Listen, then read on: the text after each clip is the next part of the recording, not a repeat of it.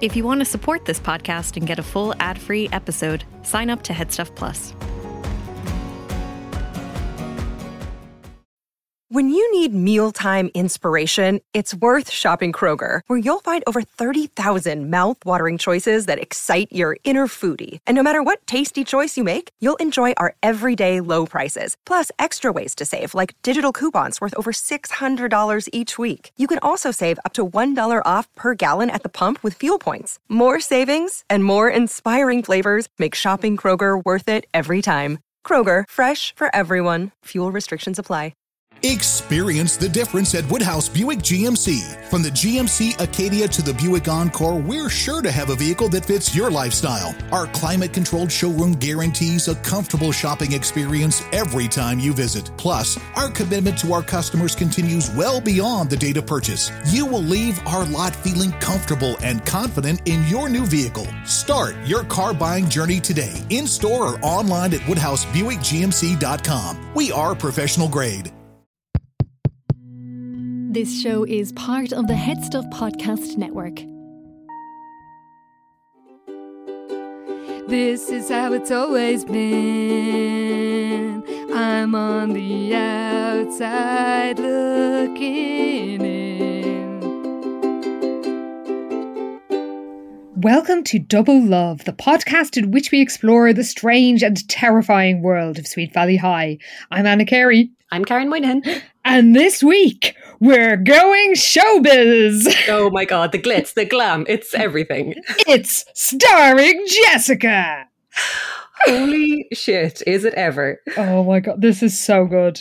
It is so much better than I thought it would be. Same. And you know, now that I'm looking at the cover, I don't know why I didn't realise, because it's got an exclamation mark in the title, and you know that's always good. So, like kidnapped. We should have known. Yeah. Oh my goodness. Well, and it's got a kind of a shitty subplot that was just really boring that we could more or less skim over, to be honest. True. It barely even counts as a subplot. Oh frankly. God, yeah.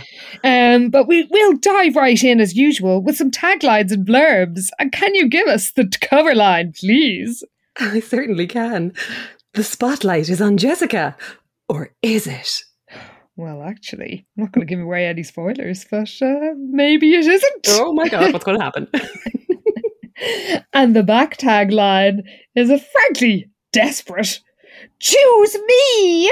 So needy, isn't it? Oh, so needy. Fucking hell, Jessica. Bit of dignity, please. By the way, she actually does say those words in this book. I noticed that too. So, yeah, she is shameless. But can you share the blurb, which is actually, I don't think they could have written a more enticing blurb for us. You know, it sets out their stall. We are sold from the get-go, so let's absolutely get stuck in, okay?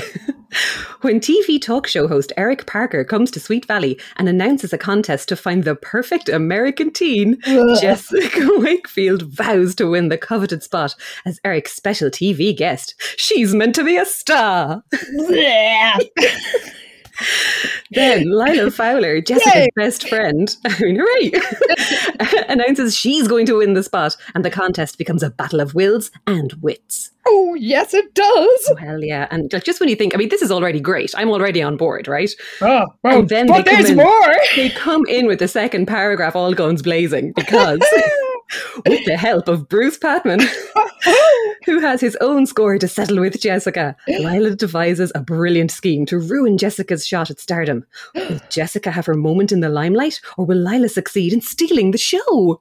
I actually can't even give, as usual, the answer is yes or no to this, because I do not want to spoil it for any of you, because there were so many twists and turns. It is really just a wild ride. Yeah. Oh, it is good. Fantastic. It's as good as this blurb, listeners. And the cover is kind of a classic too. Can you describe it, please? I can indeed. So, it's the name of the book. So, of course, the nature of the cover was indeed to be starring Jessica. So she's just beaming down the camera lens, I guess. Yep. It is the outfit that she actually wears in the book, and we love it when they do that. Love to get a visual representation of an actual outfit from the text. So that's always exciting.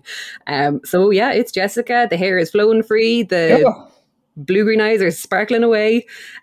She's wearing a turquoise jacket to set off her blondness and blue-green eyesness of it all. She certainly is. She's got a little white tank top on underneath it. The lavalier is on full display. It's a good, solid, classic Jessica look. You know, she looks like she's a 38-year-old newscaster. I mean, of course, yes. It's, you know, it's ticking all the Wakefield boxes. Everyone's far too old for these covers, but you know what? They're just making it work.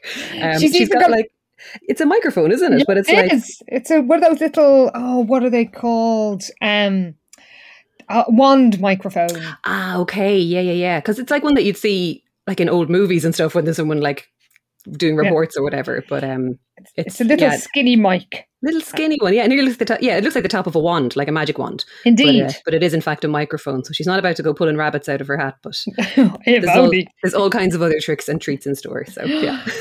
Well, the book lives up to all of this. And it begins in the cafeteria where Winston is handing out application forms for Eric Parker's talk show, as mentioned at the end of the last book, you might recall. And Liz is pretty much the only one. Oh, Liz and Todd are the only ones who just don't care about this. The rest of them are going nuts. Oh, everybody is on for this. Like, yeah, it is a sensation. Everyone's mad to enter and everyone's talking about it. It is a huge deal. And Jessica is outraged at the thought that Liz isn't as excited as she is, because she points out this is national TV and it'll be 1,000,000 times more exciting than when I was on Jeremy Frank's local show. There's a lot of digs at old Frankly Speaking in this. What in hell? Like, what did Jeremy ever do to deserve this? He gets some kicking in it. It's like, fuck Jeremy Frank and his small time bullshit show. Like, it's mentioned a lot. It is. Well, Winston, it turns out, is one of the many Sweet Valians who is entering. And he jokes that, you know, it's a good thing Todd isn't, because Todd is a super jock, allegedly, which doesn't make him an average all-American kid. But Winston, on the other hand, will impress Eric Parker with his dazzling wish. You know, why not? Yeah. I mean, I wish he'd won rather than the person who actually does. That would have been great. But yeah, it just goes to show, yeah, everybody wants to go at this. Everyone's trying to be on this show. And yeah, it really is literally just Liz and Todd that aren't interested. But, yeah. I mean, surprising people enter. True. Like, so at least 2 of the finalists I wouldn't have thought would be into this. Yeah. That's true, actually. Well, you'll find out who they are later, listeners. Yeah. But Jessica makes, of course, Lila's entering, and Jessica jibes that she'll be the average American high school student, but the average American high school student drives around a sports car and lives in the biggest mansion in town. Lila does not like this. She doesn't, even though it's like, yeah, she's amazing and glam and super cool. It's like, these are all compliments.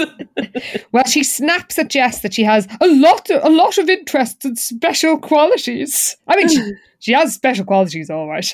She really does, yes. A lot more than you, Jess, she throws at her. So, you know, you can't really argue with her there. True. And Winston tells them to keep it friendly. And there's a very awkward bit where he says that I think everybody would agree we had enough controversy at Sweet Valley High lately. His tone is suddenly serious. And we get a recap of Friend Against Friend, which I thought was going to be forgotten forever. And I don't know what's better, whether they should have just left it out or whether it's good that they keep kind of bringing it up as a thread, because I don't think they're actually going to do it justice is the thing. Yes. When they keep bringing it up like this, it's like it nearly would have been better to just, you know, let's just move on because you're not doing this well. Well, they say coming to understand how such a thing could happen at Sweet Valley High had not been easy. It had been a painful learning experience for the entire student body. I mean, I don't think most of them pay that much attention to it. Yeah, true. Or found it painful because they just continue to ignore it. Well, anyway, they instantly forget about this lesson they've allegedly learned. And Winston says that, you know, it's almost a good thing Liz isn't entering because she'd be the biggest competition. But she says she prefers to do the interviewing. And that triggers a twin comparison in which we're told that Jessica's charm gets her out of most situations. As my notes say, wash charm. I mean, it's scheming and letting her sister pick up the slack is what gets her out of situations. It's not her charm. That's very true. Yeah, it's manipulation and and lying basically and scheming. That was the job for her. Well, we're going to see all of those things in this book. And Jessica thinks she has an advantage because Eric Parker, she thinks, because he's a man, he'll want a girl to balance things out, she says. And says that a girl would be prettier than any boy. I'm sure you'd disagree if Ken was entering, Karen. Let's just say slaps might have been thrown.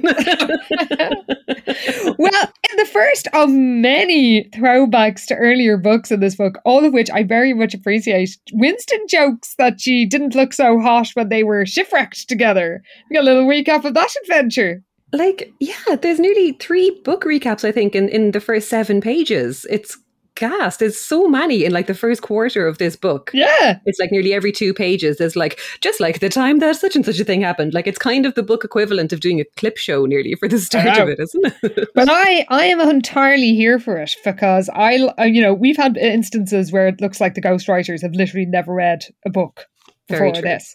And at least this one, it sounds like somebody like us who was like, I'm going to show I'm a real fan. I know what I'm doing here. Hire me for that scene.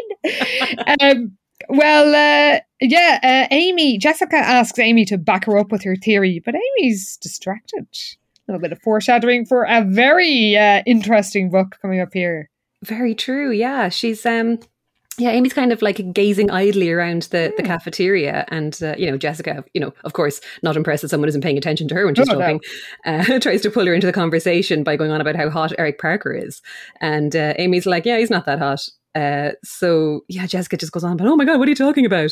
Amy, you just don't know a gorgeous guy when you see one. And Amy's like, yes, I do. How about him? And like her gaze follows across the room to Tom McKay from the tennis team.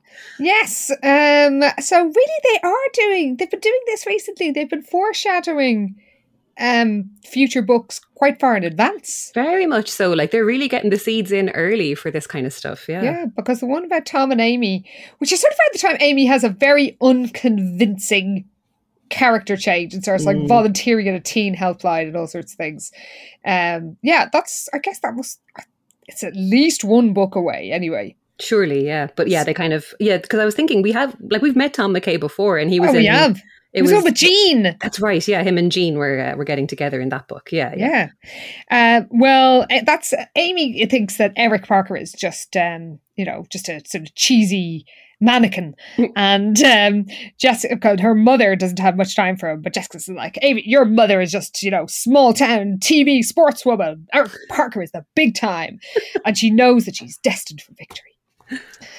And later at the Castel Wakefield, Jess is filling out the form, but she realises, rightly, that her interests are pretty shallow. That's right, because it's like, obviously it starts off easy because it's all your regular things, your name, your address, your age, the classes you take and grades. And then there's like, next came a space, a large space, in which to list extracurricular activities, work experience and hobbies. So Jessica's list, I think when she gets going, the best she can do is co-captain of varsity cheerleading squad, member of Pi Beta Alpha sorority, big sister / little sister program. Oh, like she's been anywhere near that. I know, like, and that was also ages ago with no follow-up, but like also then like a tennis, dancing, the beach, boys. Imagine mentioning, if you're applying for anything official, saying the beach and boys. For fuck's sake. It's kind of the equivalent of saying like a bag of cans in the park. Sitting beside the canal, drinking cider. Yeah. Lovely, but not for a professional application. Yeah, exactly. Also, they're asked to name their plans for the future, and Jessica thinks that she didn't have any plans for the future unless you counted planning to save up enough money to buy a suede miniskirt she'd been coveting at Lisette's. So she wails that she won't win because she's not well-rounded. True, she isn't. Well, it's very true. Yeah, I think she goes into Liz to whine at her, and Elizabeth has a read through, and she's like, "Oh, there's some things you've left out in terms of work experience." She's like, "You babysit, and you've had about 1 million unusual part-time jobs." And again, we get another little throwback because she's like, "You mean like selling tofu glow beauty products door to door?" Yeah, I really want to include that. But then that would be a good story. It actually would. An application. She's just such a basic, boring person. She's a very basic bitch. That's true. In a bad way. Yeah, but as well, the fact that like she's had so much weird shit happen to her that it wouldn't occur to her to put any of that down. It's like they keep recapping the books to us, but it's like, put this in your application. We already know. Like, how boring is it? I mean, spoiler alert, this interview is going to be extremely boring. But like, how boring is it going to be if she's cutting out all the actually entertaining stories? It's just, if you really want to have, as she says, she thinks this is going to be the start of my career. And Liz says, what career? And she says, my career of being famous. I mean, you'd think you'd want to make yourself slightly more memorable than, that is true. Just this sort of boy crazy sorority girl. Yeah. It also shows Jessica being a bit ahead of her time as well, though, doesn't it? Like the whole thing of being famous for being famous. Like she's a born influencer if they had rebooted the books for right now. Although they did do the comic they did book of it, but like, yeah, she's made for social media. That's true. Well, but she was ahead of her time. She was. Liz mentions the candy striping, like Jess has got anywhere near that that hospital since then. And we're reminded she only signed up about because of Jeremy Franks and got her first TV appearance out of it. And then we're told yet another dig at Frankly Speaking. Back then, Jessica thought that Jeremy Franks was the ultimate male. But that was because before she discovered Eric Parker. I mean, what has Frankly Speaking ever done to deserve this? Really? Like, what's the story? Is there some scandal that we've missed out on or something? Because they're just taking every opportunity to have a go at him. And there's no indication that he deserves it. It's just like, he's small town, fair. She's going national. She's too big for that now. Well, she decides her CV is still pretty thin and she'll have to find something else to add to it before the application deadline on Friday. And we cut to Thursday, where Liz and Jess are sitting by the pool, and Jess still hasn't got any, way of beefing up her application. And Liz is highly amused, which Jessica can't find it funny, because what's really making her angry is that she's seen Lila's application, and Lila's been generous with the truth. True, but at least she's made a good application form out of it for herself, which is more than Jessica can say. But yeah, she was horrified by Lila's application when she saw it, because Jessica knew for a fact that Lila was the most spoiled, selfish and lazy girl in the whole world, who had zero community spirit and who'd never held a job or participated in extracurricular activities. Apparently she's fudged a list of pseudo-interests and involvements as long as Jessica's arm. And then it kind of goes on to describe a bunch of stuff that Jessica also did. So you'd wonder why she wouldn't read it and go, oh shit, I should put in all this stuff too, because I was also there. Because they go on about how she describes herself as an amateur chef, and Jessica reckons that's from the time they both took a cooking class at the Civic Centre. Wearing their silk blouses, we all might recall. Of course. And she was like, yeah, Lila was even more of a disaster in the kitchen than Jessica. And it's like, yeah, but at least you write that shit in now as well, because you've done loads of stupid fucking classes and courses and bullshit. Oh my God. Like, she's just so unimaginative. Really? Yeah. And Lila also claims she's a photographer, which is really baffling, because as Jessica thinks, at least the chef story had some basis in reality. Lila also claims to be a tutor at school, and then in yet another blast from the past, apparently Lila also mentioned her role as co-chair of the Sweet Valley Centennial Celebration Picnic. That's a long time ago. That's from ages ago. Like, this ghostwriter was like, I am making deep cuts here and you will appreciate the work I have put into this and the research I have done. And I do, ghostwriter. I do. It is noted and appreciated. Well, we're told as well that Lila really launched into science fiction in the plans for the future section. We're told she talks as if she was going to change the world. When everyone knew she would just go on doing what she always did, sitting on her fanny and spending her father's money. By the way, listeners, North Americans may not be aware that the word fanny to you might mean bum. Here, it very much means vagina. Yes. Which makes this line even funnier.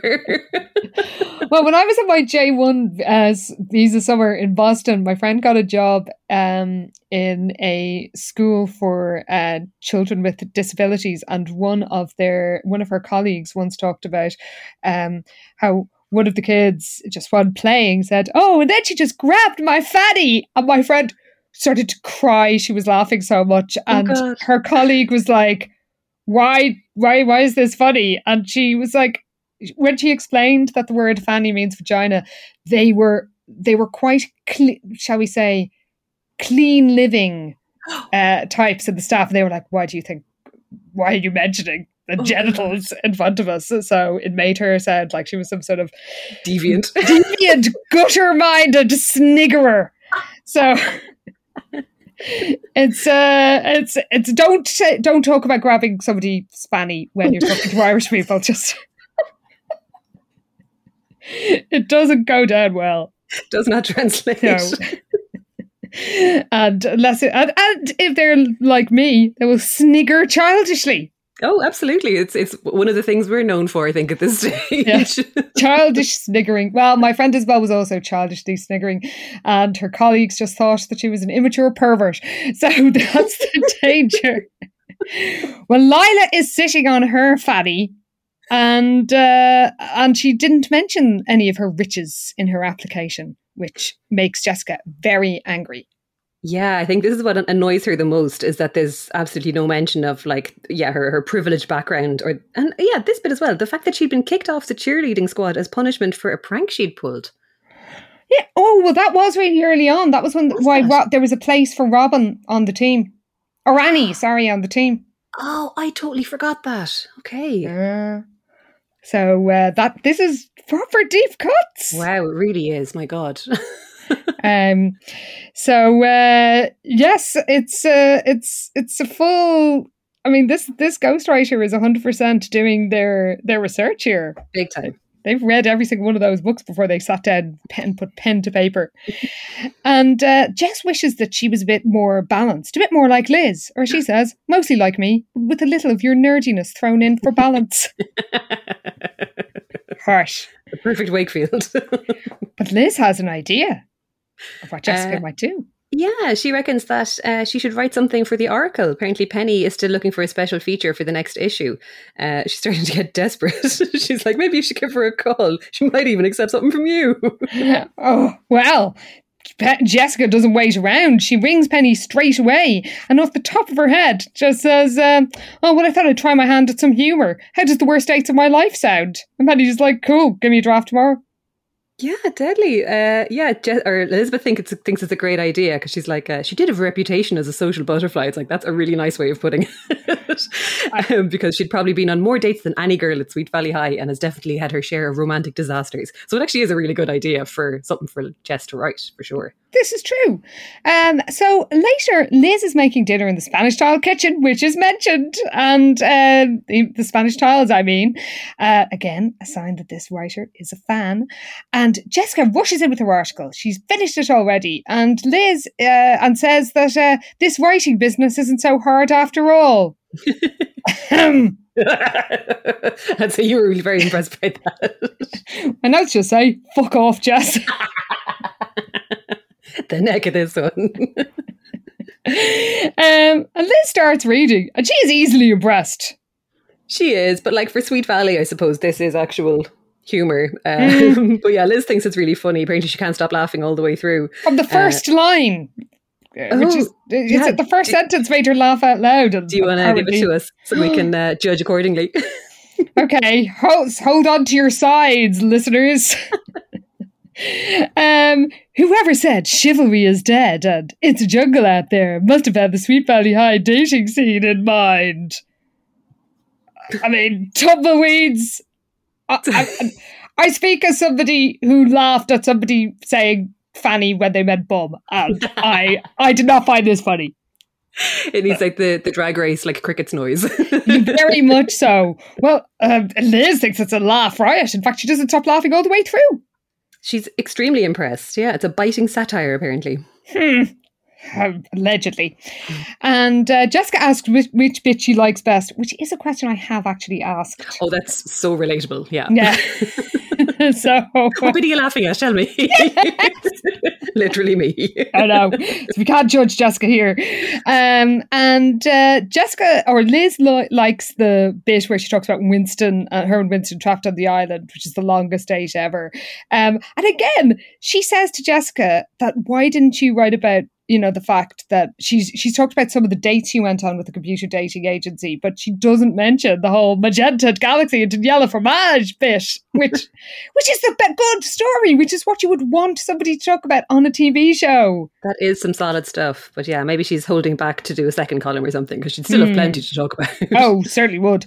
But Liz is worried about one element of the piece. A certain billionaire playboy. Oh. Yeah, she's not sure whether Jess should go ahead and include a part about our fave Bruce. And Jess is like, why? It's the truth. She's like, yeah, the worst dates are with the type of guy who thinks wearing too much expensive cologne and throwing around a lot of money can make up for the fact that all he does is talk about himself. Bruce Patman falls into this category. Oh. And then she said, Jess writes, I thought it would be fun to go parking in his black Porsche until I discovered he kisses like a dead jellyfish.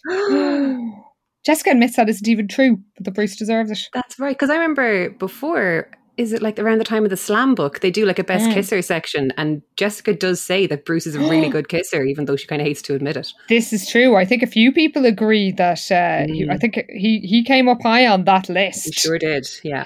And yeah, Liz points out, well, look, this is libelous. You can get sued. She doesn't say you can get sued, but you can. And Jessica just thinks this is hilarious. But Liz says, look, at least change the names. So Jessica agrees to do that. And yeah, we're told that Winston Egbert becomes Kevin Klutz. And Bruce's name is quite something. Yeah, Bruce becomes Reginald Rich. Well, they give the piece to Penny the next day, and she is delighted and puts Liz's nose a bit out of joint. This is so funny. Yeah, because Penny's roaring laughing all the way through because, look, we just have to assume that this actually is fucking hilarious or that everyone just has a very particular sense of humor that they're also into this. But I think it's the latter. But she thinks it's terrific, and she turns to Liz and says, I didn't know your sister shared your flair for writing. And Liz is like, yeah, I didn't either. She says it without much enthusiasm. She's absolutely fuming. Oh, you can just imagine.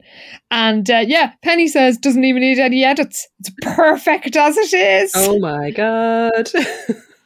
And believe it or not, Liz has never heard Penny say those words to her.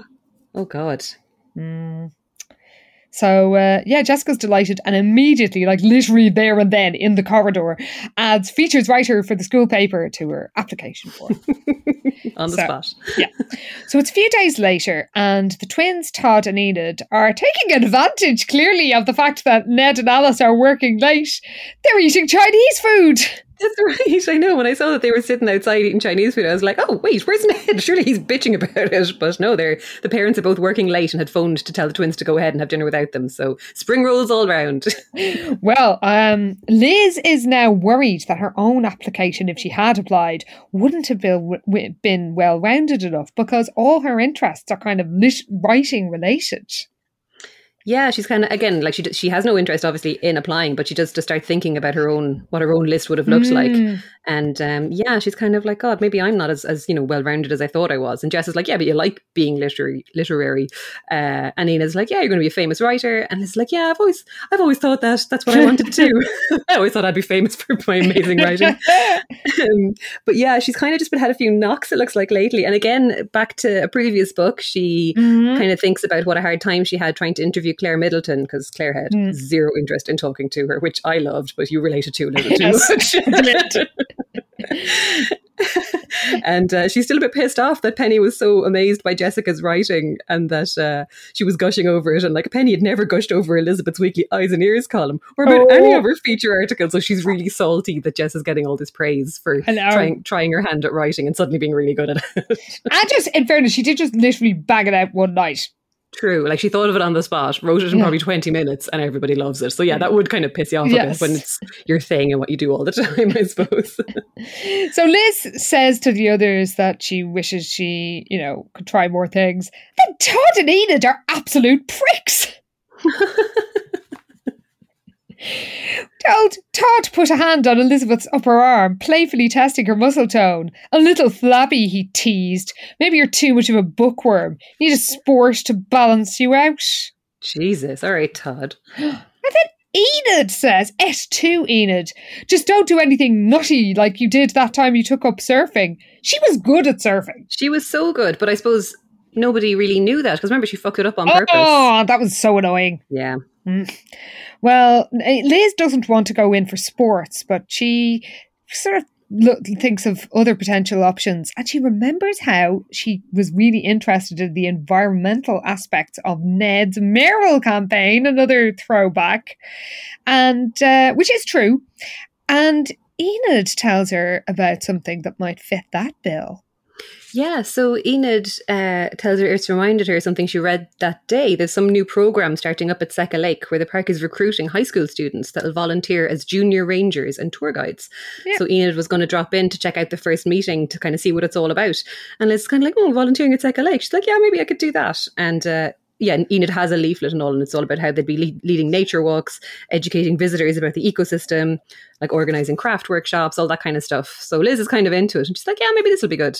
Because, she has decided that she just doesn't have enough varying interests, so she has to try something new. Exactly, she's spreading her wings.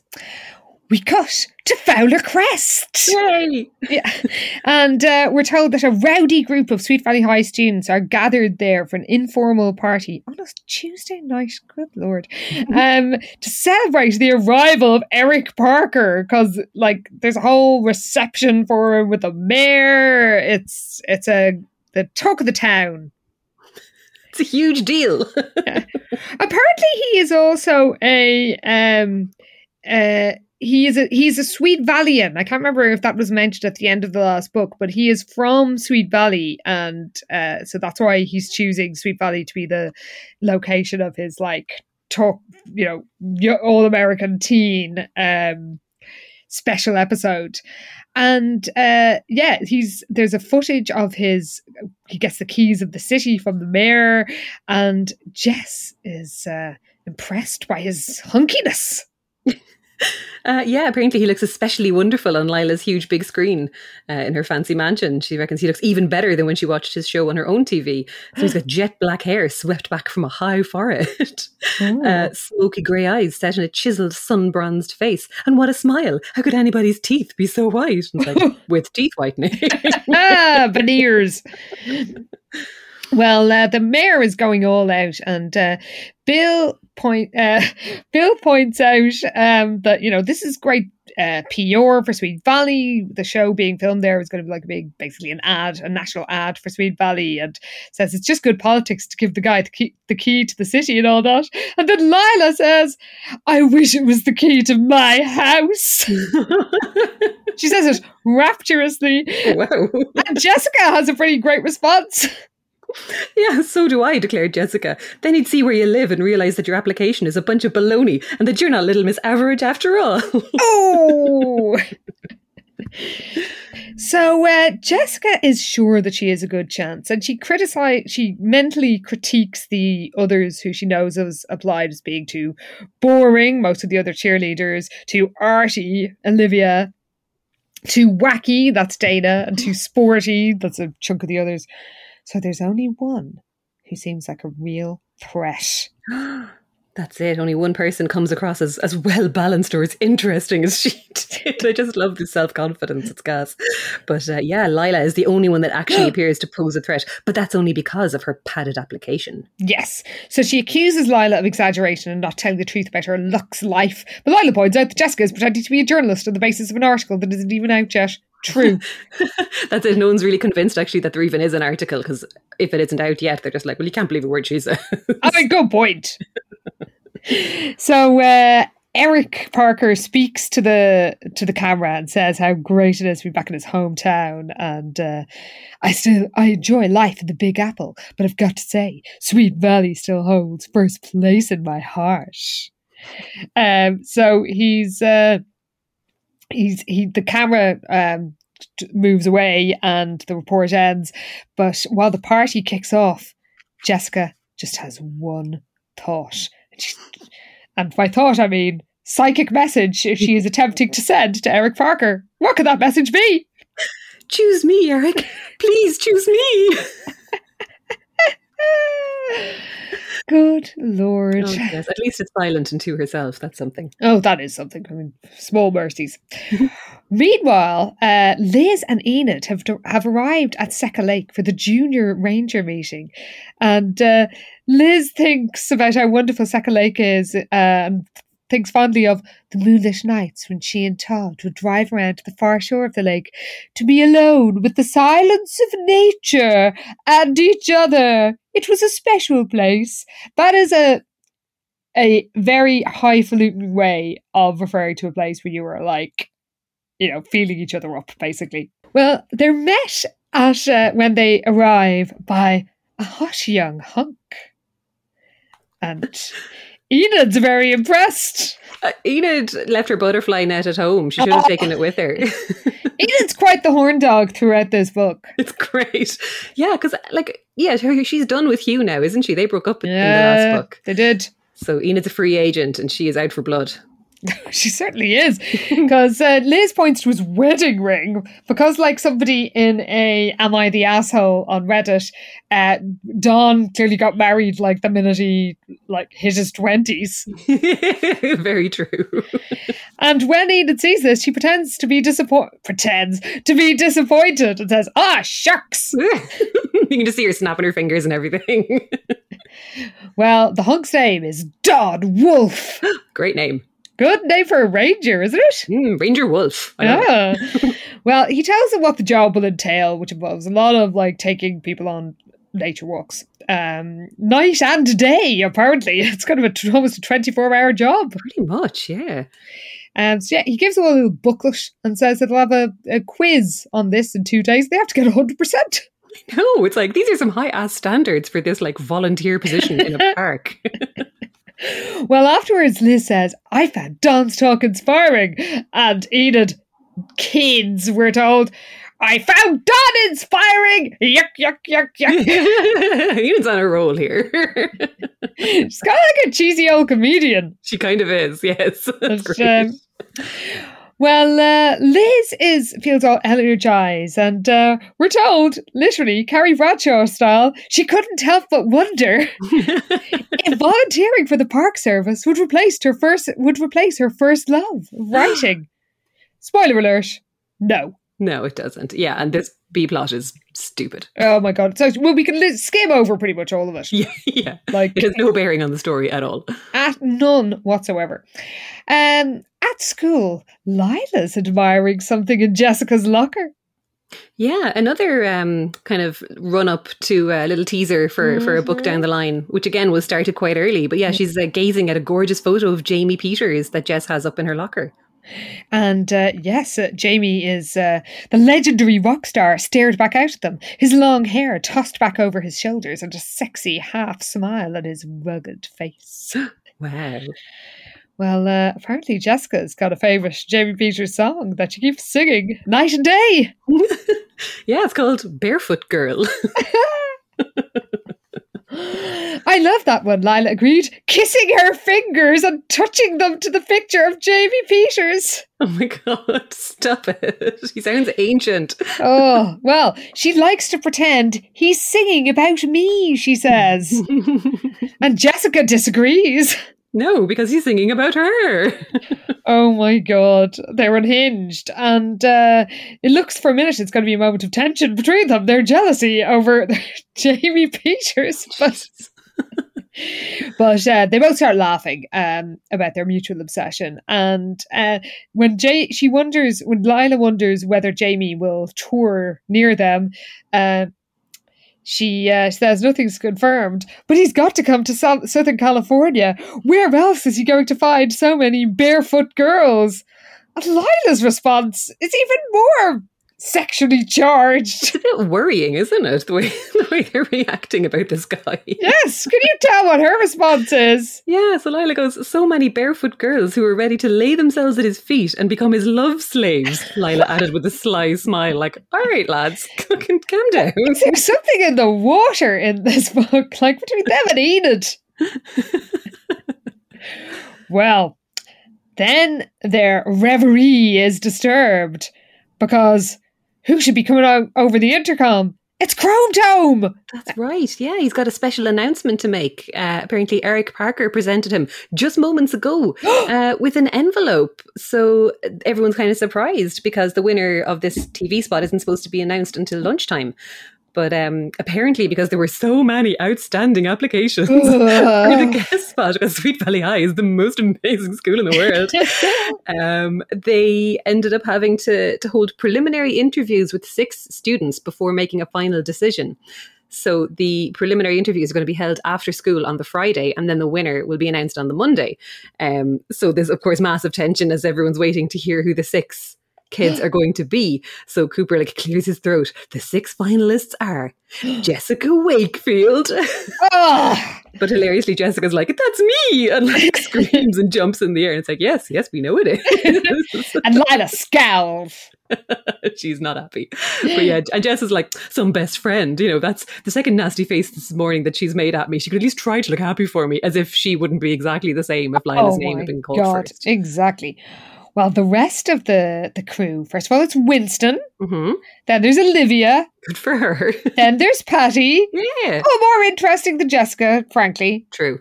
And then there's Jim Roberts. Jim Roberts, absolute dark horse, this lad, I swear to God. Well, what makes it even better is that Jessica says, Jim Roberts? Jessica wriggled her forehead. She wasn't sure she even knew who Jim Roberts was. Amazing. That's so good. Like, yeah, as far as we know, they've had no interactions at all. Yeah. But we also know that Jim is a fucking sneaky hottie, because he was one of the lads that nearly stormed his way to the final of our World Cup of Boyfriends on Instagram. To a worrying degree. I did not want him in he was not worthy as a character of being in the final. I know. It was just his cover art just did him all amounts of favours, because he was a hot looking dude on that book cover and a surprise favourite among the voters. But there you go. That's democracy for you. You never know what you're going to get. Well, there's one more finalist to be named. And who could it be? Well, thankfully it's Lila Fowler, because at this stage Lila's expression was positively murderous. Well, when her name is read, there's a moment where they forget what vicious rivals they are, and they hug and they dance around, but then they suddenly draw apart. I love this moment. And they stare at each other coldly, which Jessica eyed Lila. Lila asked Jessica, so who's our competition again? Asked Lila coolly. Winston, Patty, Olivia, and Jim Roberts, Jessica recited. School clown, dancer, arts editor, photography buff. Classic bunch of nerds, says Lila. Jessica had to agree.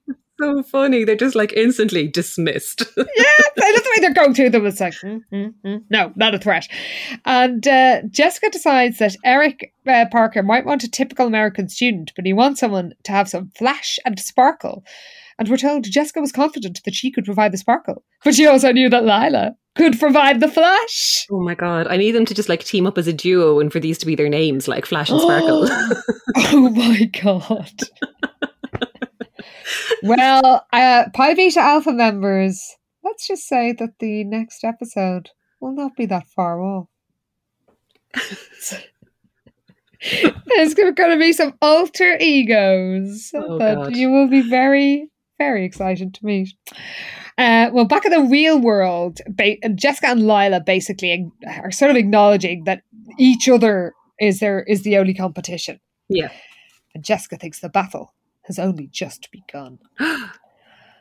Later, Liz and Enid arrive at the crowded cafeteria to find that the only empty seats there are at a table with Jessica, Cara, Amy and Lila. And Cara and Amy have been trying in vain to keep the peace. Oh, it is tense at that table, because when Liz sits down, she's like, something's wrong here as soon as she arrives. And she realizes that Lila and Jessica, like, are afraid, or like they won't even look in her direction, and she reckons they're afraid they might end up looking at each other by accident, because she just knows that they're both obviously fuming with each other and are taking it all so seriously that the other is their major competition for this coveted TV spot. So yeah. Their little digs are kind of amazing, because they keep talking to the other people at the table, like Jessica saying that all the finalists are great, with one exception. Too bad he didn't see through the utterly falsified application of one particular person. Too bad he had no way of knowing that one particular person neglected to mention several essential facts about herself and that she just isn't what she seems, eh, Cara? Oh God. And Lila, of course, gives as good as she gets, because she's like, yeah, it's too bad he has no way of knowing, she says, like dripping with sarcasm, how one person completely magnified her achievements, and then goes on about Jess calling herself a journalist after writing one measly article for the school paper, an article that no one's even seen yet. Don't you think that's fairly slimy, Amy? And Liz is like, well, he's going to find out that some applicants are more mature than others. And Cara tries to keep the peace, and Jessica loses the rag and shouts, "Wake up, Cara! This is the chance of a lifetime. Maybe you're content to be a nobody for the rest of your life, but I have ambitions. Being on Jeremy Frank's show is just the first step for me." Again, another diss.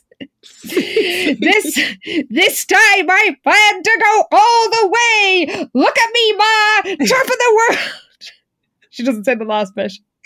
But you wouldn't be surprised either by it, because that's the kind of role she's on. She is unhinged. And Liz worries that she's taking it too seriously. We're told that it's not like Jessica to lose her sense of humour. It totally fucking is. Yeah, it is. Anyway, her sense of humour is shite, so it's all one, really. Good point. Well, Liz sympathises with Cara and reminds her it's all going to be over by Monday. We cut to Friday, and Lila is preparing for her interview in quite a scene. Oh, this is so good. And I love that we're in Lila's head as well, because we don't get that very often. It's always from Jess's point of view when we get Lila content. So she's dumping the contents of her snakeskin pocketbook onto the counter. Because she's in the girls' bathroom. So she's going through her eye pencil, blusher, lipstick, and setting to work. So she's touching herself up using subtle colours, nothing too flashy. She looked soft, real, gorgeous. Magnificent. And she thinks, maybe I should go for the natural look more often. So she struts off, and she's pondering the fact that she's the first interviewee and Jessica is the last, because they've got obviously a schedule. And she thinks that it's good that she's going to be up first because she can make the first impression. But then Jessica will sort of, linger in his mind the most. But she decides that Eric would be dazzled by her beauty and charm and wit. What man would not? The other students, this is all Lila's thoughts, which are magnificent. So good. The other students, even Jessica, were bound to seem bland and lifeless in comparison. Jessica, who had wormed her way onto television once by harassing poor Jeremy Frank when he was laid up with a broken leg. Fantastic. Oh my God. She would know what to do, how to deal with an opportunity like this. Whereas she, Lila, had been raised to know exactly what to do. She had been meeting famous people all her life. She knew how to handle herself in almost any social situation. She belonged on the centre stage. Hell yes, you do, Lila. Oh, you go on, Lila. Slay that interview. Absolutely. Secure the bag, bitch. But when she arrives at the office where the interviews are happening, she sees a secretary put up a notice on the door. And what could that notice say? Yeah, she's worried that maybe the interviews have been cancelled or something, but the secretary's like, no, it's just to inform the finalists that the location's been changed. So the interviews are now going to be held in the auditorium instead of this conference room that everyone thought they were going to be in. So Lila's super relieved and stops to read the note. And on her way to the auditorium for her interview, she has an idea, a brilliant idea. Well, you can imagine how this is going to go, listeners. But before she puts this idea into action, she goes to her interview. It goes very well, and so well that when it leaves, we're told she had to restrain herself from kicking her heels together as she heads up the aisle. I mean, the image. It's an incredible image, but also does not sound like something Lila would do. Just doing a little singing in the rain. Yeah. Well, she struts out with a pert but dignified step. By the way, if you've watched the last episode of the TV series that we discussed, the TV Lila has a magnificent strut. It is truly iconic. It was put into GIF form by Lisa Toon for us there on Twitter, and it's a thing to behold. It really is. Yeah, we can only hope that this strut that she's doing here is anything as good as the TV version, because holy shit. Well, when she leaves the auditorium, she indulges, we're told, in a little victory dance, which we can only imagine. And then she lurks around until Olivia has gone to the interview. And then she sneaks round to the original office where the interviews were meant to be held. And what might she do there?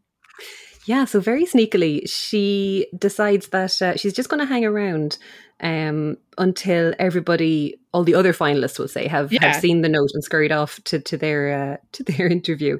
But she decides that she's just, maybe going to take it down before Jess gets here. A little bit early. After Olivia, she just takes it down, just throws it away. And then she heads out to her Lime Green Triumph, and we're told she sped away from the school, the radio blasting. Live from Sweet Valley High, she shouted out loud, "It's Lila Fowler!" Incredible. Oh my God. I think I was going to say that might be my favourite moment in this whole book, but it is not, because my favourite moment's coming up later.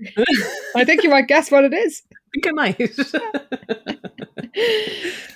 So meanwhile, Jessica has arrived in the room where the interviews were meant to be happening. She's come straight from cheerleading. She waits. And she waits. And she waits. Uh-oh. And eventually she leaves. And who should she bump into? She bumps right into Olivia Davidson, and Olivia's like, "Jessica, what are you doing here?" And Jessica's like, "What are you talking about?" She's like, "Weren't you here before, like 20 minutes ago? I'm waiting for my interview." So Olivia fills her in that the interviews were moved to the auditorium. So Jess is like, "Oh shit, the auditorium." And then Olivia points out, she's like, "Yeah, that's weird. There was like a note left on the conference room door explaining the switch." She's like, "That's how I knew where to go. Somebody must have taken it down. You better get there fast." So Jess has to absolutely boot it over to the auditorium because she's going to be late now for this interview. And she's like, "Oh God, what if he's already given up on me? I'm about to miss my interview and blow my chance to be on national TV." So yeah, as she's running, she kind of thinks, because of a stupid note on a stupid door that some stupid person accidentally took down, and then kind of realizes, hang on, maybe the person who removes the note wasn't stupid, but devious and selfish and cruel. It's like, yeah, just like you. Yeah, take what's known. So she thinks now someone's out to sabotage her, and has a pretty good idea as to who that might be. Yes. Well, I have to give her this. When she arrives late in the auditorium, she handles it quite well. She does, in fairness to her, yeah. And again, I know we laughed at the fact that they talk about her charm and stuff earlier, but she does actually charm him here. This is true. She is quite charming. She gets results. As much as we hate her, she gets results. She apologises and said she didn't see that the room had been changed, and then she says, "And for once I was going to be punctual." Eric glanced at her bare wrist. "Even without the help of a watch, I never wear one," Jessica confessed. "As a rule, I let things happen when they happen." So, after that, she talks about her family, and it all goes well. It's pretty boring, in fairness. Oh, it's such a nothing interview. Like, honestly, I don't know what Eric Parker's show is like, that he's like, let's find the most boring teen in America to talk about some shit that no one cares about. It's like, you're getting Jessica Wakefield on your telly. You want her to talk about, her sister being kidnapped. Yeah. Bike accidents, her being held hostage, or her friend being held hostage, and her saving her. Like, there's so much shit that Jessica's done and been through. Like, yeah, the shipwrecking. Like, shipwreck. I'd open with the shipwreck. Yeah, that's your headline right there. Like, well, yeah, because he asks about candy striping, and you'd think that she would mention that when they were candy striping, her sister was kidnapped by an orderly. And that Jessica was instrumental in rescuing her. Like, there's so much stuff she could be talking about here, but instead it's like, I don't know what I want to do when I grow up. I just like having fun. And it's like, for fuck's sake. Why would you want to interview this boring bitch on national television? Well, she does see an opportunity then, after she's went to the candy striping, to drop Lila in the shit. This is actually very crafty, isn't it? It is, isn't it? Actually very good. Yeah, so as Jess is talking about candy striping, he kind of asks her, is that something that you're interested in getting into, like healthcare and that kind of the medical route for your career? And she's like, I don't know about that. But she says that she really enjoyed working at Joshua Fowler Memorial Hospital and like emphasizing the Fowler side of things. So immediately your man, what's his face, Eric, is like, I interviewed Lila Fowler earlier this afternoon. Any relation? And Jess plays it off so funny. She's like, is Lila back from Hong Kong already? It's very good. Yeah, just mentions that, like, she's never in school. She's always halfway around the world. The Fowlers practically built the hospital and loads of other buildings. And just goes on and on about how rich Lila is, basically. Yeah. Yes, I wouldn't be surprised if someday the town's name is changed to Fowlerville. Oh. Now, I mean, I have to say, if they did It's a Wonderful Life, where, like Bedford Falls being changed to Potterville, it was Sweet Valley became Fowlerville, and Lila was like the evil queen, I would 100% read that book. Oh, wow. There's a spin-off right there, like alternate universe. Yeah. Let's get into it. Well, sadly, this does not happen in this book. But the rest of the interview goes very well. And Eric Parker somehow, after this boring shite, says, "You're a very impressive young lady. I'm truly glad we met, and I hope we see more of each other during my stay in Sweet Valley." Now, you might think that sounds a bit inappropriate to say to a 16-year-old, but actually there's no, I mean, he doesn't do anything. There's no indication that he is a sleaze. But I don't know why he's impressed by her. I know, neither do I. But yeah, this is just like unintentional creepiness as opposed to, you know, the on-purpose creepiness that they often have to deal with. True. Well, Jessica is obviously delighted with how things went, and she can't wait till Lila discovers that her plot failed. Ha ha ha. We cut to Saturday, where Liz and Enid are heading to Secca Lake because they both aced the quiz. Yay, who cares? Well, I mean, seriously, about 10 pages is devoted to them going for a hike now. But Liz admits to Enid that she bailed, or she not so much she bailed, but she turned down an Oracle assignment in order to go to the lake, and it's the first time she's ever turned down an assignment from Penny, so she feels a bit weird. Yeah, she's not super happy that she's like shirked her responsibility to the newspaper, but she kind of also realizes that she didn't really want to write about this. It was like a fundraiser she was supposed to be covering, and she didn't really want to do it in the first place, and kind of realizes she didn't really feel much like writing about anything at all these days. So it's like she's just getting a little bit burnt out or something with her writing. Yeah, she's lost her mojo. Yeah. So they arrive, they change into ranger uniforms, you get a very long, boring account of their hike. Mm-hmm. And it's a long, sweaty hike. Yeah, it happens in real time, frankly, when you're reading it. Yeah. And when they finally get to chill, Liz is exhausted. She says she enjoyed it. And Enid, the horn dog, says, "I liked meeting the lifeguard staff." She is a woman on a mission in this book. I bet there is a butterfly net in one of the rangers' huts. Should be grand. And then, of course, oh God, this is so annoying. Don announces that he wants to appoint one of the 12 junior rangers to be what he calls the informal chief of operations, to help sort of be a second in command, basically. And of course, who should he ask? For fuck's sake. Like, for a minute I thought, maybe they'll fucking throw Enid a bone here and have her be the one picked out. But look, that's never going to happen when there's a Wakefield beside her. So of course it's Liz. Of course it is. By the way, we didn't bother mentioning it because it's so dull, but in their first orientation meeting, Liz made it clear that she didn't have any serious outdoor experience or any experience at all. She just liked the idea of doing it. So I do not know why Dawn, like, surely there was somebody who was better qualified for this. That's all I'm saying. Definitely is. Her only qualification is being a fucking Wakefield. Well, she does feel a bit torn when Dawn asks her, because she already feels she's stretching herself a bit thin and she doesn't want to overcommit. But she does feel flattered that Dawn singled her out and praised her, which is more than Penny's doing at the moment. Oh my God. So she says yes. We cut to Monday morning at Sweet Valley High, and Jessica hasn't seen Lila yet, so Lila doesn't know that her plan failed. And just as she sees Lila, Eric Parker appears, because they're in the auditorium, and announces who has won. And who could it be? Well, the guest star is going to be Miss Jessica Wakefield. Ugh, but not only that. Yeah, it's great because obviously Jess is delighted and has to go up there, and like Liz nearly has to push her out of her seat to get up because she's so like just amazed that I don't know why she's so amazed, because all along she was like, "This is my spot." True. But yeah, Eric goes on to say that it was a tough choice and he wished he could have featured everybody, but he would like to bring one more special person to your notice. I'd like to ask Lila Fowler to serve as Jessica's alternate. Oh my God. It's so stupid, because he's like, if for any reason Jessica can't make the broadcast on Friday, foreshadowing, is it? Lila will take her place. Congratulations, Lila. But Jess is thrilled by this, which I actually didn't think she would be, but she is, because it's like she's being Lila's being invited on stage to be told she came in second behind Jessica. Yes. So Jessica's still thrilled about all this. And later, without giving herself away to her pals, that she was the one who fucked up Jessica's interview, Lila confirms that, or gets confirmation that Jess made the interview, but she doesn't know how Jessica got an edge over her. So I like the way that she just assumes Jessica did something sneaky. Like, it's not that, she could have just won.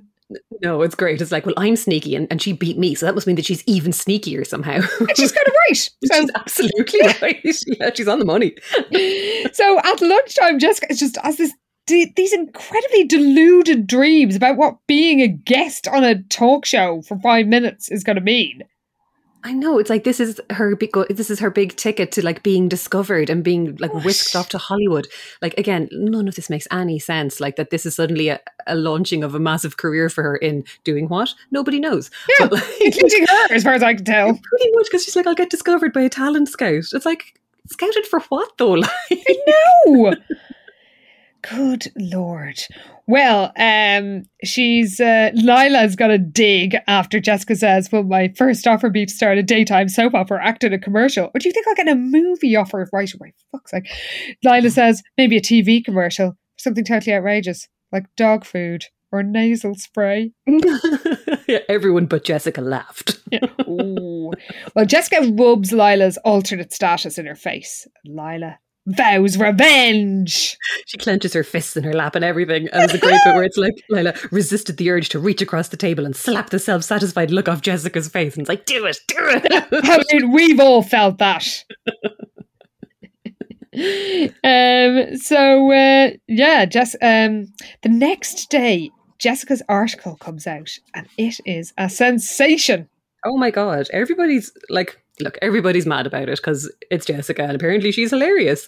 But yeah, it's an absolute sensation. And Liz is starting to regret the fact that she had said to Penny to put Jessica's story right next to her eyes and ears column, thinking that this was going to be like a fun aspect of it or something. I don't know. But yeah, she's kind of looking at the two pieces now and wishing that she hadn't kind of teamed up her journalistic efforts with those of her sister, because next to Jessica's spicy, irreverent anecdotes, eyes and ears seemed dry and uninspired. And it's like, yeah, dude, we know.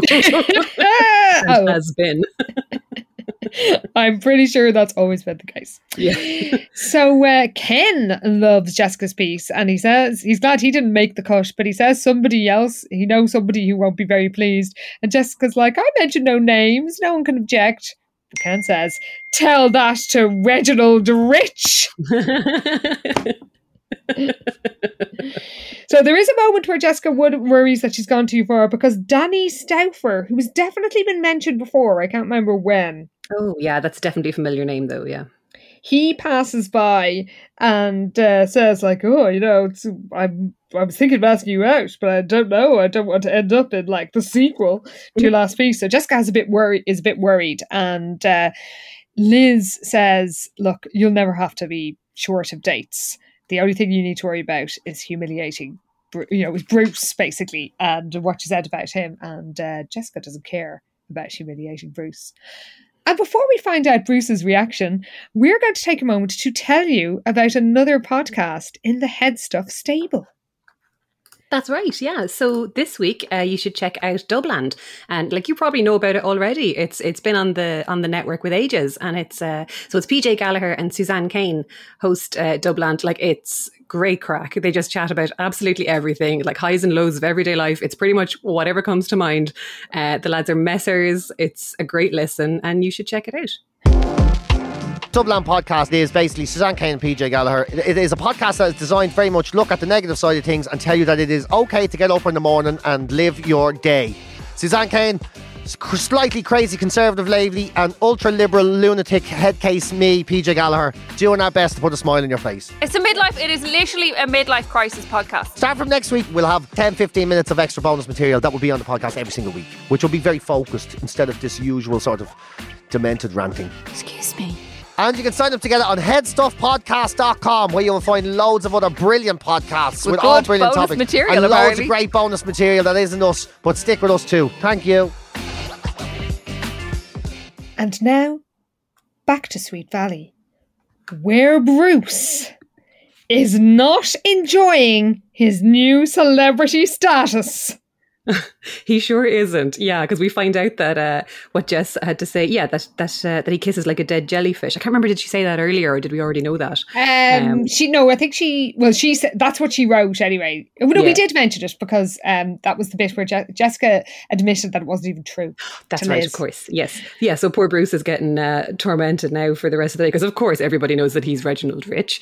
And yeah, weirdly, like one of the first people that they mention giving him a bit of a hard time is Neil Fremont. Yeah. I was just a bit like, I'm not really ready to see you yet, Neil Fremont. I don't think... I thought you'd be keeping a low profile. Like, I'm not ready for him to be like a fun tertiary character again, kind of throwing out digs. It's like, no, you fucking get back in your box and we will talk about you at some later point, but this is way too soon for me. Oh, but you're still having a good think about what you've done. Absolutely, yeah. It's like, I wouldn't be feeling so fucking carefree and free of guilt right now, you. So yeah, shut up, Neil.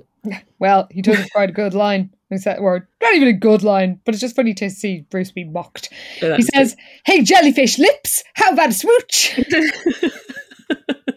I just wish it was like Andy Jenkins that got to say that instead. Yeah, it's like, that's all they have to do there. Yeah, he doesn't get to have fun little cameos. That's it, like, let's throw him fun lines. Well, there's another jibe from Peter DeHaven, who you might remember was a massive dickhead.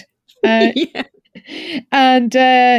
he's got a quite jibe for Bruce. He does. He wants to join in on the fun and says, had any good dates lately, Bruce? At the aquarium? It's like a zoo for fishies. It has to be done. Every time. So Bruce gives out to his supposed friend, John Pfeiffer, who goes... for letting the piece go to press. And John, in fairness, rightly points out, like, I'm the sports editor. I did not see this until today. Sorry, like, this is not, nobody could have stopped this but Penny.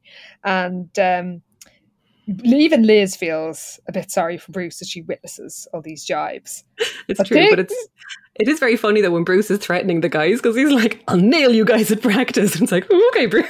And I'm going to nail you too, Pfeiffer. It's like, this could be read in many ways, Bruce. This is back to me laughing about fanny grabbing again. Oh, absolutely. Yeah, I'm sorry. I just couldn't let it go by. Our minds really are in the gutter. Sad to say. There's a genuinely funny scene happens next when they have yet another fucking marine biology class. Oh, God. And Mr. Russo, who's back teaching marine biology all of a sudden. Oh, where's that guy gone? I can't even remember his name now. No, me neither. Russo's back on the job anyway. Well, he flashes a slide of a marine invertebrate onto the screen. And the laugh starts straight away. And Mr. Russo says, there is one free-swimming marine coelenterate we're all familiar with, if only from signs of the beach that warn us it's dangerous to swim when they've been spotted in the water. A girl in the background giggled out loud. And then Mr. Russo continues. Can you share his words? Having a partially transparent, saucer-shaped body, as Mr. Russo continued, the laughter in the room mounted. I mean, it would. And tentacles studded with stinging cells. Now, I don't know how to say this. You said it earlier, but I just guessed. I think it's coelenterate. Coelenterate's common name is the jellyfish. So, of course, it's a whole slideshow about jellyfish. So everybody's fucking cracking up at this, at every word and every slide, except for Bruce, who is extremely unimpressed. Yes, and in fairness, if that had happened on that day, I would have started laughing as well. I'm sorry, I couldn't have helped it. That would be hilarious. Yeah. And at the end of the class, Bruce storms out, and Liz thinks Jessica might have gone too far this time. But she also feels like, she had to admit that part of her thought Jessica deserved whatever might be coming her way. So she's really like anti-Jessica, which is unusual for her, just because of her like jealousy over Jess's writing going down such a storm. I'm here for it though, because she is so terrible. But and also Liz is often a doormat. So very true. Yeah. So I'm glad to see her not want to cover up for Jessica straight away. So later in the Dairy Burger, Amy tells Lila about Bruce, how Bruce apparently stormed into the cheerleading practice to give out to Jessica, who just said, "Did you want to ask me out on another date?" And again, we get into Lila's mind, and oh my God, she's just so ridiculous. We're told she knew that Bruce saw himself as an aristocrat. Does he? And that no matter how much of a jerk he might really be, he usually succeeded in keeping his cool. And she realises that now Bruce wants revenge on Jessica just as much as she does. Oh, yeah. She reckons both she and Bruce had good reason to be mad at Jessica. Maybe they should join forces in getting their revenge. So there's an amazing visual. After she heads over to the tennis courts where she knows Bruce is practicing, and she calls him over, and we're told, slinging a towel about his neck, he crossed the lawn to where Lila was leaning against the hood of her lime green Triumph. Oh my God, iconic. You can just see it.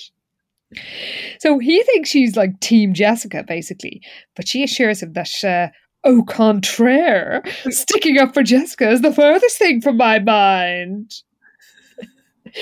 And then Bruce, a knowing gleam comes into Bruce's eyes. Oh my God, it's so good. He says, I think I've an idea why you're here. And Lila says, I think that you and I share something, Bruce. A pure and simple desire for revenge.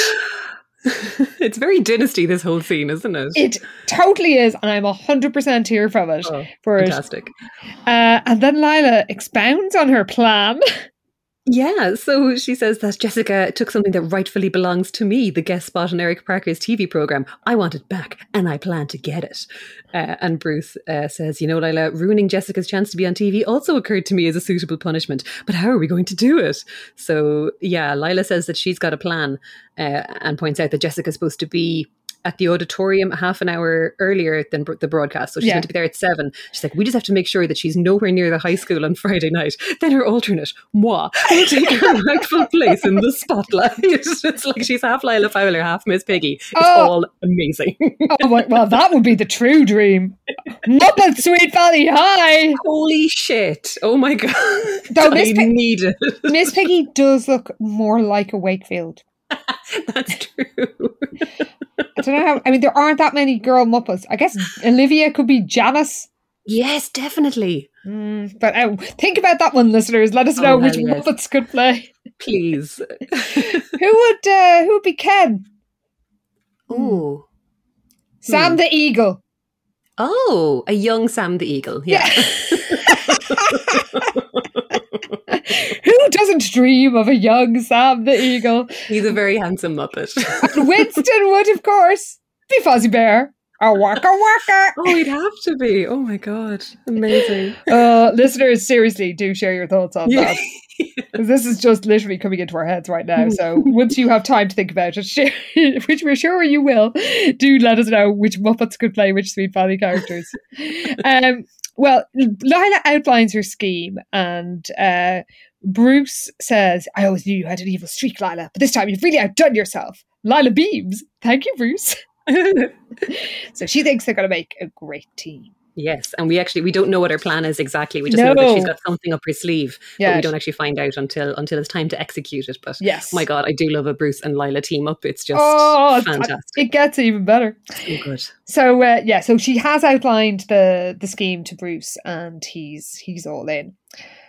We cut to the casa where Liz is all frazzled as she has to make dinner with no help from Jessica. And we're told she's just come in. She had to take some kids on a nature walk, and she still has her homework and her column to do. And Jess is busy preparing for her interview. She is being interviewed. Like, the person who does the interview preparation is generally the one doing the actual questioning. I'm not sure how she can prepare for this. That's very true. Although, like, I do get like being nervous about being interviewed or whatever. But again, it's 3 days away. Like, you don't have to do anything for it. You're not too busy to help make the dinner, basically. Very true. Seeing as she never fucking does it anyway. Yes. So Liz says she's happy for her, and Jess is like, not everybody is, and gives out about Lila's attitude. And Liz doesn't really blame Lila, because apparently Jessica has been really rubbing her face in it about being the alternate. She really has. I mean, you can imagine, I suppose. Yeah, there's probably more stuff that happened off camera, but yeah, she's just being a massive pain in the arse about it. Yeah.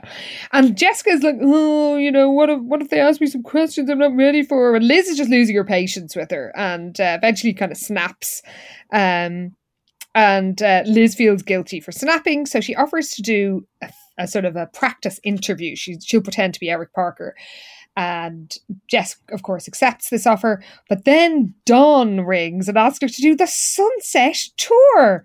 Like, those Second Lake Rangers are exploiting these volunteers. Oh, literally. Like, do they not have any actual fucking employees at this thing? Because she's literally just in the door from doing a nature walk, and now he's at her to come back out again. And it's like, this fucking position or whatever unofficial operations chief thing is just, as you say, some exploitative bullshit. And it's like, you better pay these kids. I know it's meant to be a volunteer position, but this is too much work to expect a volunteer 16-year-old to do. Like, she's literally just on a shift and he's getting her out again to a sunset tour. Yeah, fuck off, Don. Do it yourself. Yeah. So anyway, she heads off and she doesn't get back till really late. And it turns out she's missed a fancy dinner at Chez Sam. Oh, this is so lousy. Oh, I think it's because I really miss going to restaurants. And I'm like, no. The idea of missing an opportunity to eat somewhere else and be given food you didn't have to make, it's too much. Oh, I know. Well, Liz, it's now 9:30 and Liz is like, oh God, I've got to do my homework and I call you, but she's so exhausted. And she starts to ponder the eternal question, am I a writer or a ranger? I'm sure you've also had that conundrum, Anna, and wondered whether you are in fact a writer or a ranger. I know. Still haven't answered it. You know, can you do both and do them well? Are you going to have to make a choice? What's the story? I don't know. I haven't decided yet, so I'm still. It's the choice every writer faces. Very true. Well, Liz decides she's going to get up super early to do her homework, which actually makes me feel tired thinking about it, because I just remember doing that the odd time. And it's pure last resort, isn't it? Trying to do it the morning of. Oh, it's awful. I think you're better off just staying up really late rather than lying in bed thinking, oh God, I've got to get up at 6 o'clock or whatever. Just stay up late and finish it, Liz. Well, she's about to go to sleep, but then who should bounce in? Oh, fucking Jessica. She's like, we have to do that fake interview now. And of course, Liz, the sap, gives in. I know, yeah, because like Liz is like, I'm totally beat, can't it wait? And like Jessica straight away is like, oh, well, sure, whenever you can squeeze me into your hectic schedule, she added sarcastically. It's like, don't be such a little bitch. Oh my God, she's tired. Leave her alone. Do it tomorrow. It's fine. Like, you've loads of time. Exactly. And also, like her answers to Liz's questions are extremely, extremely bland. So bland, so vague. Like, this is such a nothing interview. It's so silly. So somehow Liz is impressed and says, hey, you know what? You're really good at this. You know what? Jessica replied, so are you. Oh God, aren't we fucking great? Very unlike Irish siblings. Oh my God. Wouldn't be sitting there praising each other. You'd have to like win a prize before you'd get spontaneous congratulations. But Liz has a bit of a revelation during this moment. It's actually quite nice. It is actually, yeah, because as you said, she'd kind of lost her mojo, but she, as she's doing the questions and stuff, she's like, this feels right. And she feels like they make a really good team, and she interviews her a bit more and kind of feels like, I am good at this and I enjoy it. And I actually really like, interviewing people, and realizes that she felt like there was something missing from her journalistic work lately. But apparently this interview had brought it all back with a rush, how much fun it was to find a story in a person or behind an event. Again, there's no story to be found out of Jessica here with these fucking answers. Oh my God, no. But whatever it sparks off in Liz anyway, it kind of gets her back on a bit of a writing buzz and realizes how much she does actually enjoy that kind of work that she was doing. So it's kind of nice. So she feels all energized, and as soon as the interview is finished, she sits right down to type up her column, which I'm sure will be as boring as ever. But, enjoy yourself, Liz. Good for you. Do you, Liz? Well, on Thursday, it's raining, and Liz has to go out and do more boring ranger stuff. God. Well, Jess chills at home, but then there's a phone call. So the phone rings and it's Lila, and Jess can't believe it, because obviously, like, the two of them, they're not talking to each other in school at all, and at least, it says they haven't spoken civilly to each other in days anyway. Not since the announcement that Lila was going to be the alternate. So Jess feels like, that Lila deserved having her nose rubbed in her success for the rotten trick she'd played. But Lila is calling to apologise, she says, sounding uncharacteristically subdued. So Jess obviously is kind of baffled by this. She's like, what? Not sure she heard her right. What's happening? But she does feel a bit guilty. She does think that, it would take a lot for Lila to apologise. So she feels she's actually impressed. She is, yeah, and she's suddenly flooded with remorse, and like, this is very on Jessica. But she realizes that she'd been enjoying Lila's misery and doing her best to make it worse, and now Lila was asking her for forgiveness, and she is quite touched by this phone call, and she's like, look, you're right, friendship is more important than being on TV, and she apologizes too and says, look, I've been kind of nasty myself, and I'm sorry about it. So they kind of, as far as she's concerned, they're making up. Well, Lila has a suggestion. She suggests that the next day, because tomorrow's interview day, she suggests that they go shopping for an outfit after school. I mean, this is quite the contrivance, because you would think that you wouldn't leave. If you're doing something, you have to be on telly at 7:00. You wouldn't wait till that after the afternoon, after school, to go buying an outfit for it. To find something to wear. Like, unless something like a disaster happened and literally what you were going to wear ended up getting messed up or lost or stuck in the dry cleaners, knowing kids in Sweet Valley. Oh, good point, yeah. But yeah, like the afternoon of is a crazy time to go looking for something to wear on telly that evening. Well, apparently that was what Jess already had planned. She was planning to go with Alice, but Lila's like, who wants to go with your mother when you can go with someone like me? And Jessica's like, fair enough, yeah, good point. Lila did have impeccable taste. It's like, of course she does. So Jessica gives in and Lila says, you have my guarantee, Jess. We'll find something unforgettable. Ooh. So after school the next day, Jessica gets into the lime green Triumph with Lila and suggests they hit like the usual spots like BB's, but Lila has other plans. Yeah, she reckons that BB's in the designer shop just have the same old stuff they've already tried on 100 times. Suddenly Lila appeared struck by an inspiration. She's such a good actress. Oh, yeah. Well, I know. There's a little boutique in Cold Springs that carries the most gorgeous clothes. Apparently everything is straight from Paris and Milan, and their styles you won't see anywhere else. But Jess is kind of like, okay, but Cold Springs is like an hour up the coast. But Lila points out that we have plenty of time. It's only 3:00. We'll be back by 5:30, no problem. 6 at the absolute latest. And it's a nice day for a drive. I would think 6 would be extremely late to get home when you've got to change, probably have something to eat, and then get to school by 7. Very true. Yes, I'd to just be on time like, for... No. Yeah. But, no, she's cutting it fine as it is. Like, it's not good. But anyway, it's enough for Jessica. So Jessica agrees to go. And then, hilariously, you'll be sorry, Lila said as she headed towards the Coat Highway. I mean, you won't be sorry, she quickly corrected herself. Come on, Lila, you're so close at being the perfect villainess. And you have let us all down with that faux pas. Just literally ratting herself out. Well, Jessica doesn't notice because she's so self-involved. I bet Lila could confess all and Jessica wouldn't notice. So very true. It's the advantage of her being such a self-obsessed sociopath.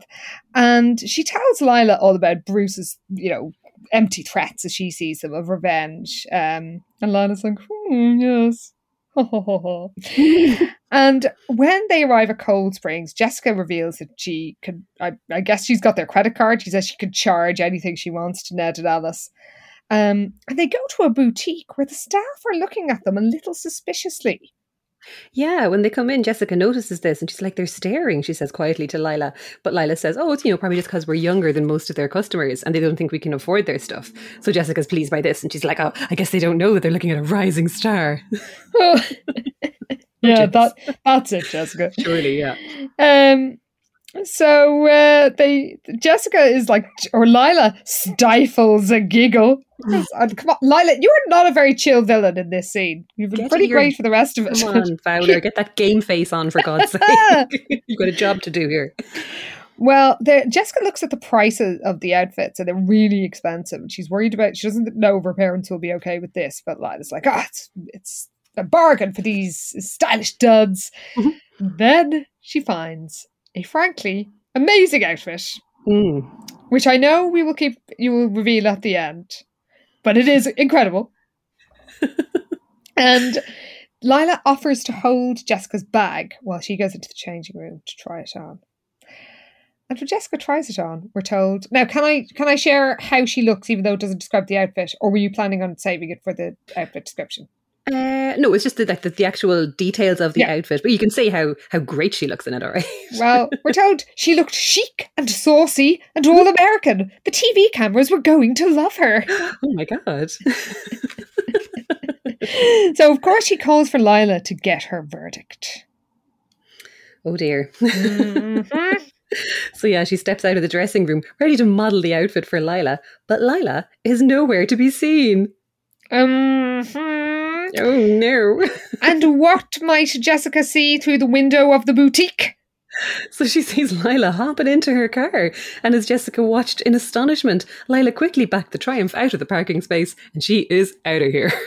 And Jessica runs out after her, but of course the sales staff pursue her and accuse her of shoplifting.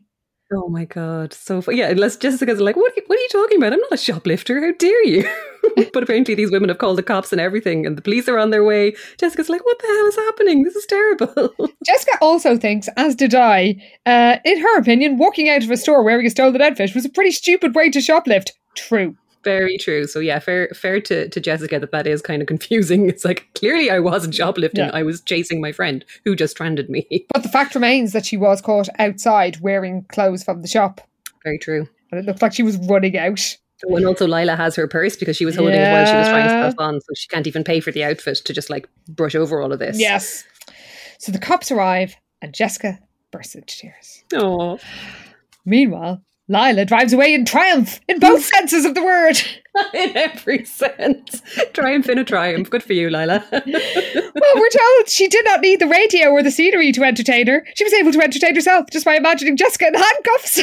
Fantastic. Oh my God. Yeah, she's just picturing Jessica like finally talking her way out of the mess and having to hitchhike home to Sweet Valley just in time to see Lila on TV. Like Lila laughed out loud as she recalled the glimpse she'd gotten of Jessica in the rearview mirror as she pulled away. And you can just picture her like tearing down the highway, just laughing.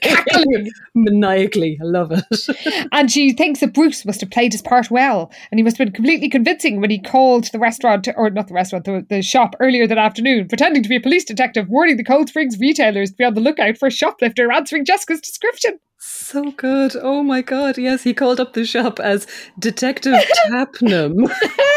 Subtle. Well, we're told that as Lila thinks that Jessica had gloated and carried on all week long, as if she'd been crowned queen of Sweet Valley High, and Delilah was only her lady in waiting. Things were much more natural this way, no doubt about it. A Fowler didn't belong anywhere but at the top. Hell yes. I mean, we're not arguing with you, Delilah. So good. And then we come to the best scene in the book. Oh my God. Best scene of any book? Maybe. Oh, yeah. And not just Sweet Valley. In literature. In the history of literature. Hold on to your butts. Or your fatties. Oh God. Whatever applies, it's fine. Well, she arrives at the Patman estate, where Bruce had just stepped out of the Olympic-sized swimming pool. We didn't have an Olympic-sized swimming pool in Ireland until 1959. Like the entire country, and he's got one in his back garden. Hilarious. Well, he's toweling himself off. And Lila is impressed.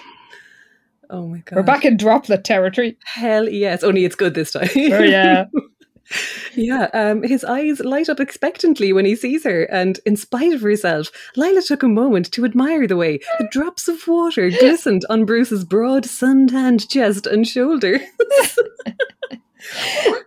then she gives him a thumbs up. Now, thumbs up isn't very cool, Lila. I mean, it's you could have done something a bit more elegant. Maybe. She's flustered by the sun-tanned chest and all. Oh, true. And the droplets. She says, mission accomplished. Jessica stranded, maybe even behind bars.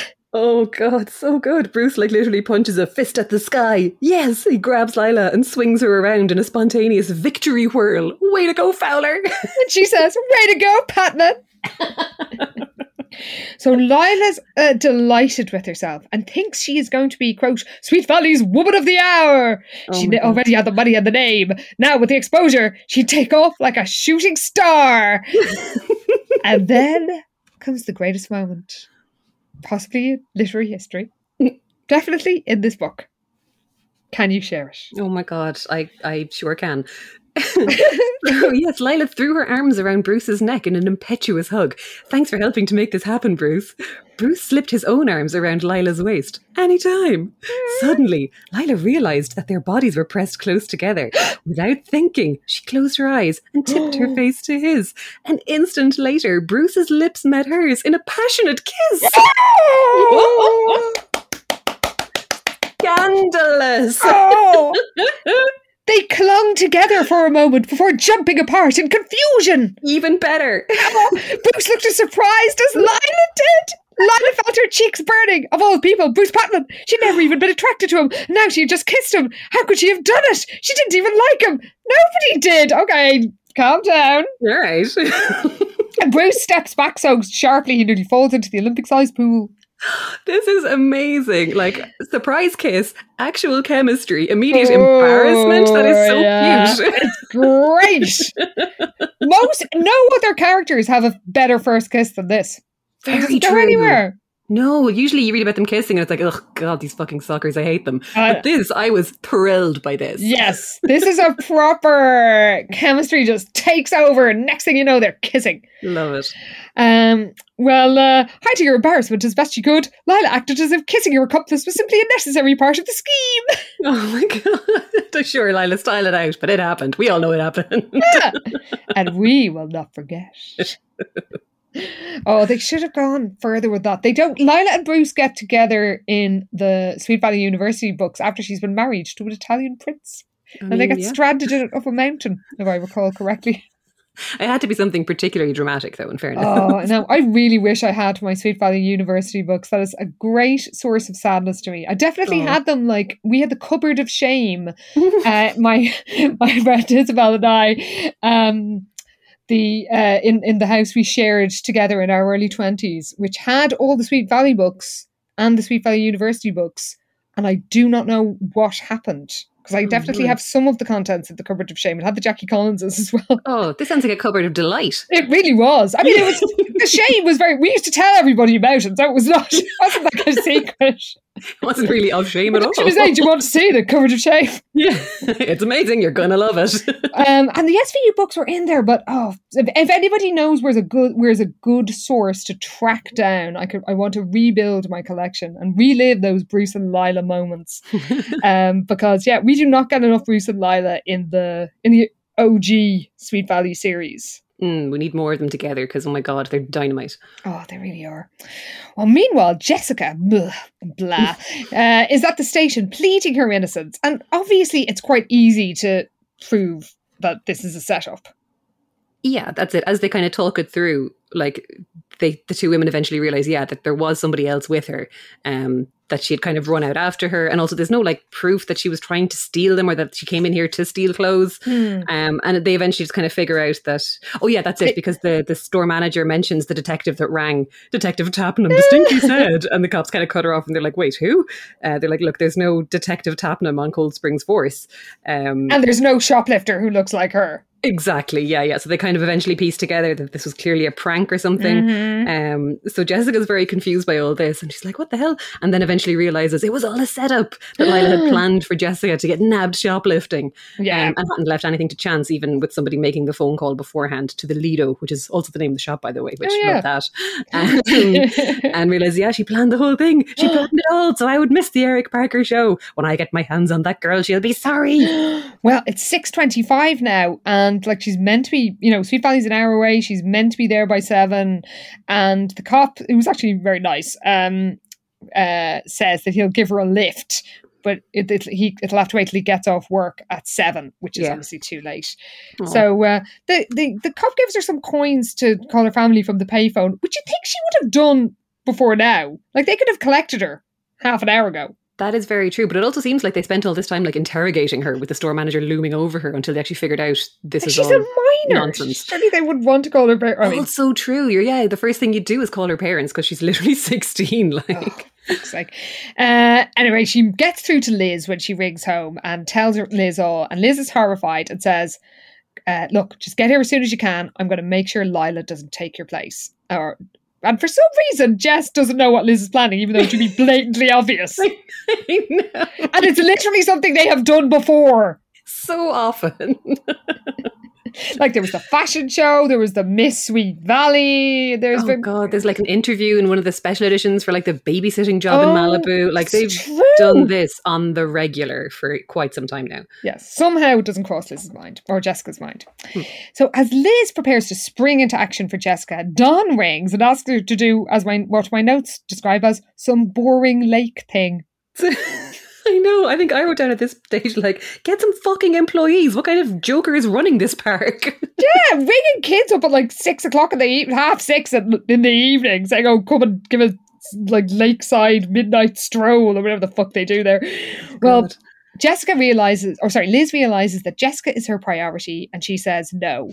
And Liz is starting to realise that she just couldn't give her all to the park. Her heart was somewhere else. No shit. And I hope Dawn realises she shouldn't have given her the role. She has no commitment. None whatsoever. Like, this should have been Enid's gig anyway from the get-go. True. If only he'd give it to Enid. Maybe that will co-op up in the next one. Because they're quite good in continuity at the moment. At the minute, they're on a bit of a roll, all right, with it, yeah. Much more so than usual. So Liz heads to the Hershey bar where she chooses what she thinks is a suitably Jessica-ish outfit, which I'm sure you will describe at the end. Mm-hmm. And Ned and Alice and Stephen are all there waiting to go to see Jessica, and Liz says, "Look, I'll explain in the car, but we've got to go right now." Mm-hmm. And when she goes backstage, who should she see looking very pleased with herself? So she sees that Eric is kind of looking kind of puzzled and frowning, and he's looking at his watch. And then she notices Lila holding a dress bag, holding at his stood at his side, smiling sweetly. Yeah. So she hears Eric say, "I'm afraid it looks like Jessica's not going to make it. I can't imagine why she hasn't gotten in touch with me. If something came up," and Lila's like, "Oh, I can't imagine." So he says, "Look, you'd better get ready to take her place. We're going on air in a few minutes." So Lila's like, "I'll change and be right out," and waltzes off in the direction of a dressing room, looking like the cat that swallowed the canary, according to Liz. By the way, very convenient. She has to change. She didn't just arrive in her stage ensemble. True. Although she might have given herself away there had she turned up already ready to go. Oh, good point. Not knowing that, yeah. She was likely to be called to action. Well, Liz just jumps over and sticks a chair under the door handle and locks Lila in. So good. She's actually locked in now. Which is great. And then she runs over to Eric, who is delighted to see Jessica, as he thinks, arrive, and they head onto the stage. Meanwhile, the cop has given Jessica a lift. And when she enters the auditorium, she sees herself. Because apparently she's very easily surprised by having a twin. I know. Did you forget that you have an identical twin? Apparently. I guess. Yeah, because she's when she walks in, it's like, Jessica gasped, "That's not Lila," she thought in astonishment. "That's me." No, of course it was not her. Like, yeah, no shit, Jessica. Oh it was Elizabeth. Like, who could have seen this coming? I know.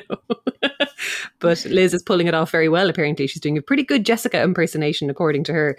And the audience seem to be loving the performance because she can hear clapping and laughter at different points. So she's doing a great job. Yeah. Oh, it sounds pretty boring to me. Oh, completely. And at one stage, she worries Liz is getting a bit too Liz-like because when Eric Parker says, "Your life sounds like a whirlwind, Jessica." Oh, so boring. "How do you find time to do all the things that interest you?" Elizabeth tipped her head thoughtfully to one side. "I guess priorities." She goes on about the importance of figuring out what's important. And Jessica thinks, what was Elizabeth talking about? Priorities? Jessica didn't even know the meaning of the word. The audience were sure to recognize Elizabeth's masquerade if she got serious. But then when asked for her priorities, Liz smiles mischievously and says, "Boys, suntanning, and I guess boys again." Oh, what an admirable, interesting person to have Seriously.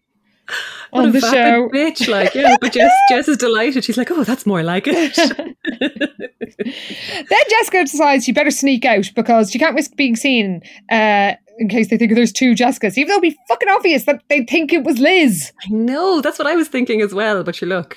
Also, surely everybody's going, where is Liz? Why isn't Liz in the audience? Oh, you'd think so, but look, that's us There's coming in here with our parents. logic. I mean, good point. Well, she sneaks backstage and finds Liz, who has just left the stage. Wild applause, of course. Of course. And Liz thinks it's kind of ironic that standing in for Jessica has helped her to see something about herself. She has not lost anything in these past few weeks by helping Jessica to be the best person she could possibly be. I mean, the best person Jessica could possibly be is really, I mean, I think the bar is low. And I don't think Liz really helped her be that person. She just told her to go for an interview or go to pitch an article. Anyway, she's learned she can be happy for Jess. They can compliment each other, blah, blah, blah, blah, blah. And then she says something that would sound very saucy if, say, Bruce was saying it to Lila. It's wasted on these two idiots. Yeah. She says, shut up and strip. God. She ordered with a smile. And everyone fawns over Jessica when she emerges, except Lila, who's been freed from her prison. Yeah, I think Lila was watching this with her hands on her hips, just scowling and looking absolutely furious. Mm-hmm. But Jessica's watching out for her. She's like, would Lila have the nerve to face her after that stunt she'd pulled after the afternoon in Cold Springs? Yes, it seemed she would. Lila had reappeared, her face twisted with fury, but she wasn't scowling at Jessica. Ooh. Instead, her stormy eyes were trained on Bruce Patman, who was lurking on the edge of the crowd. Jessica's like, what is going on here? Why would you be mad at Bruce? So I'm not really sure why she is mad at him, though. Because he played his part. That is true, but she storms up to Bruce anyway and yells at him. She's like, thanks a lot for screwing things up, Patman. Obviously, your stupid phone call wasn't very convincing if the police couldn't keep Jessica occupied any longer. So that's when Jessica puts it together that, like, Tapnum is also like Patman. Oh my God, how did it take her this long? Super good anagram. So she realises that's the case. But then I wonder also, is that Lila just taking her anger out on Bruce because she's mad that she kissed him maybe? And we're still kind of... Yeah, I think that's probably true. Bit of electricity up in here. Oh, that's right, because Bruce is speechless and Lila's still yelling at him, but everyone's watching her and she says, Jessica was right all along. You do kiss like a dead jellyfish. And because Jessica is not curious enough, she's just like, how'd she know this? But she doesn't think about it. She doesn't actually think, oh shit, does that mean they're... I know, come on. Well, I mean, she didn't notice when Lila said, you'll be sorry. That's so true. She's not particularly observant. No. Well, Bruce stomps off and then Jessica grabs Lila's car keys, throws them up on a curtain. That is pretty good, actually. So Lila's like, I'm stranded. And Jessica is pretty much thinking, now you know how I feel. Fair enough. We cut to Monday. And Liz is telling her pals that Ned and Alice set the video to record the interview on Friday night. Jessica's been watching it all weekend like a psychopath. Like, seriously, she's kind of like, yeah, guess who sat in front of the television all weekend watching herself over and over? Like, yes, that is normal behaviour. Wasn't even her. But this is the thing. She's like, apparently Elizabeth was not kidding about Jessica having watched the videotape over and over again. Jessica had played it so many times that she'd learned all of Eric's questions and all of Elizabeth's replies by heart. Elizabeth suspected that Jessica had managed to convince herself that it was actually she, not Elizabeth, on the tape after all. Like, terrifying. Oh no, that's not good. Worrying is what that is. Yeah. Well, instead of being worried that her sister needs some sort of psychiatric attention, Liz just tells Todd that she's decided she's officially left the Junior Rangers. She was overextending herself. But now she's rediscovered her love of journalism, but she's going to combine her interests now. Yeah, she's going to... she's going to write something, an article all about the programme at Second Lake and the importance of environmental awareness. So she's hoping that what she writes will inspire people to go join local conservation programmes. Yeah. So it's like one final good deed for the park because it might push some more people in the way of their stupid fucking ranger, junior ranger thing where kids are getting called in the middle of the night to go save ducks or something. Well, I mean, maybe it'll give some funding so they can actually pay some staff and don't have to rely on children. Seriously, lads, like, my God, yes. Well, Penny then gives her another assignment. She wants to ask her to add something to Eyes and Ears. And it's no wonder this column is so boring. Oh my God. Yeah, apparently it's a list of new faces at Sweet Valley High. There's a new guidance counsellor, 2 teachers moving up from the middle school, and a few new students. Apparently one is a junior, and she's like, have any of you guys met Andrea Slade?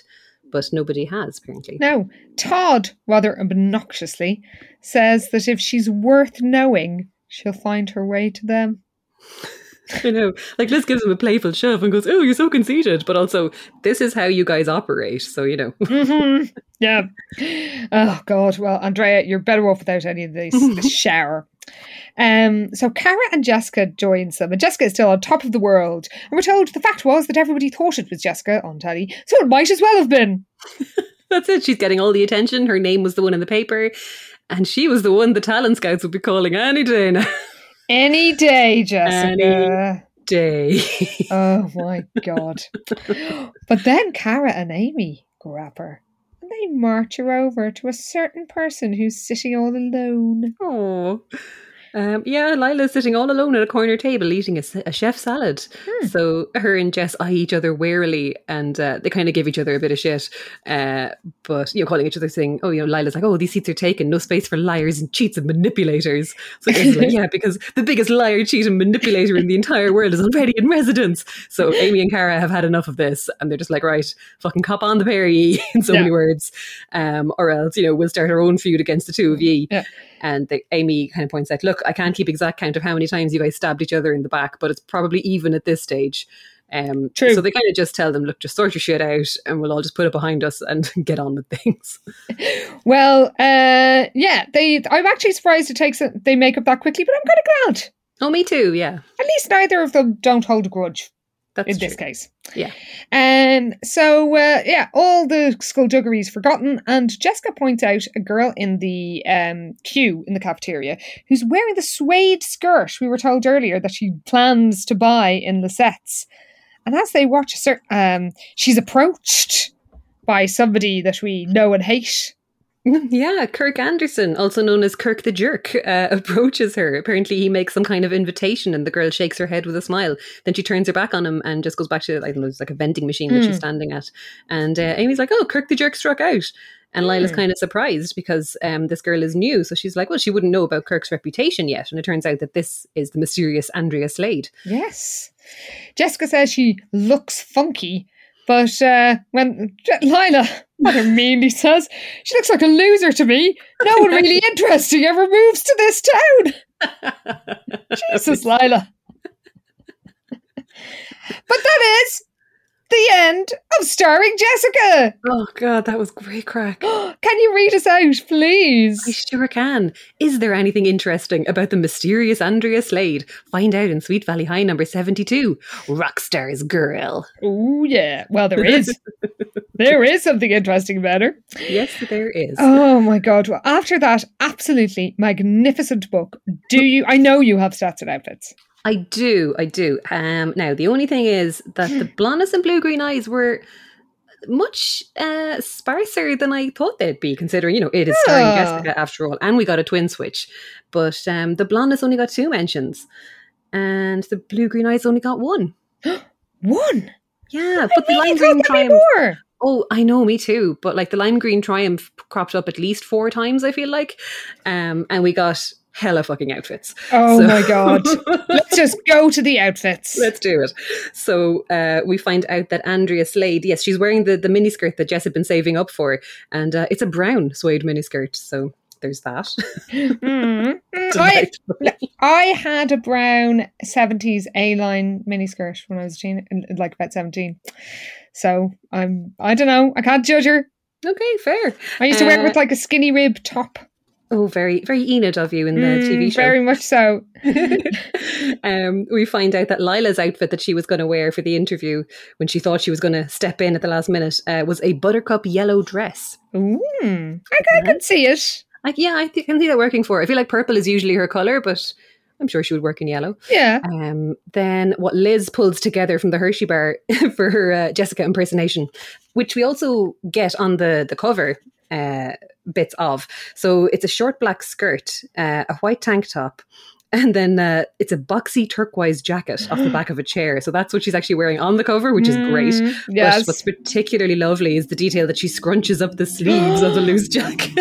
Well, that was my reverse confirmation outfit. So my outfit for my confirmation in 1988 was a sort of aqua blue cotton dress with a drop waist and a white cotton jacket over it, which I wore with the sleeves rolled up. My God, you really were a reverse Jessica. Yeah. Amazing. In many ways, I'm a reverse Jessica. Very true. She also wears a silver and turquoise bracelet and pair of matching earrings, so it's quite the ensemble. Well, there's one outfit left, which is so magnificent. This is truly fantastic. So this is what Jess tries on in the Lido up at Cold Springs when she gets busted. Are you ready? I don't know, but go on, give it a try. So it's a cropped cherry red top with big gold buttons, a white sailor-style collar, and a matching miniskirt. Oh my God. No wonder she looks chic and sexy, or whatever she looked. Oh my God. Yeah, Lila, when she pulls it off the hanger, she's like, it's very French, sharp, but not too dressy. Like, stunning. Wow. That is, I mean, we've had a dearth in outfits lately. That is true. Yeah, it's been overdue to have some banger outfits, and this fucking delivered. Yeah. Oh my God. It's like that final outfit was worth the wait. Quite frankly. Yeah. Oh my goodness, listeners. Well, we hope that you enjoyed this book as much as we did. Have we had a better kiss in the entire series than the Bruce and Lila moment? I don't think we have. I mean, that was sensational. I loved it. It was genuinely a gasp-worthy moment. Truly. I'm pretty sure I punched the air and possibly screamed a little bit. I think I might have screamed a little bit myself. You're just delighted. So, did you ever dream of being interviewed on national television? If you did it bring you international celebrity? Were you immediately scouted by a talent scout for something? Because apparently that's a thing. Did you ever have an embarrassing transatlantic slang faux pas by saying something, by either being amused by something that's an innocent remark that's rude on your side of the Atlantic, or inadvertently saying something that was rude? You know that we've been fairly obvious about our wild ignorance of American ways. So far we know, we're saying absolute filth constantly. Not even on purpose. Yeah. I mean, a lot of the time it is on purpose. It is often on purpose, but yeah. But if we are the equivalent of that nice lady who talked fondly about a child grabbing her fanny, then please let us know, because I think we'd rather.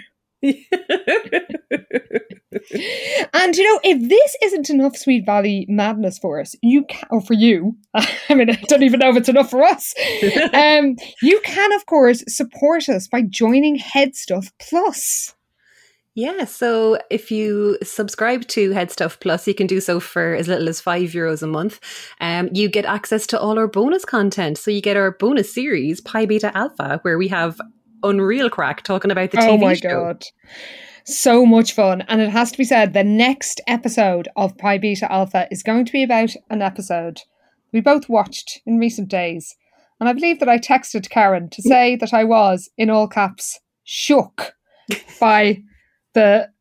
I don't even have words. I'll have to think before we record this episode what words I will use. Because there was a lot of all caps screaming in our WhatsApp conversation.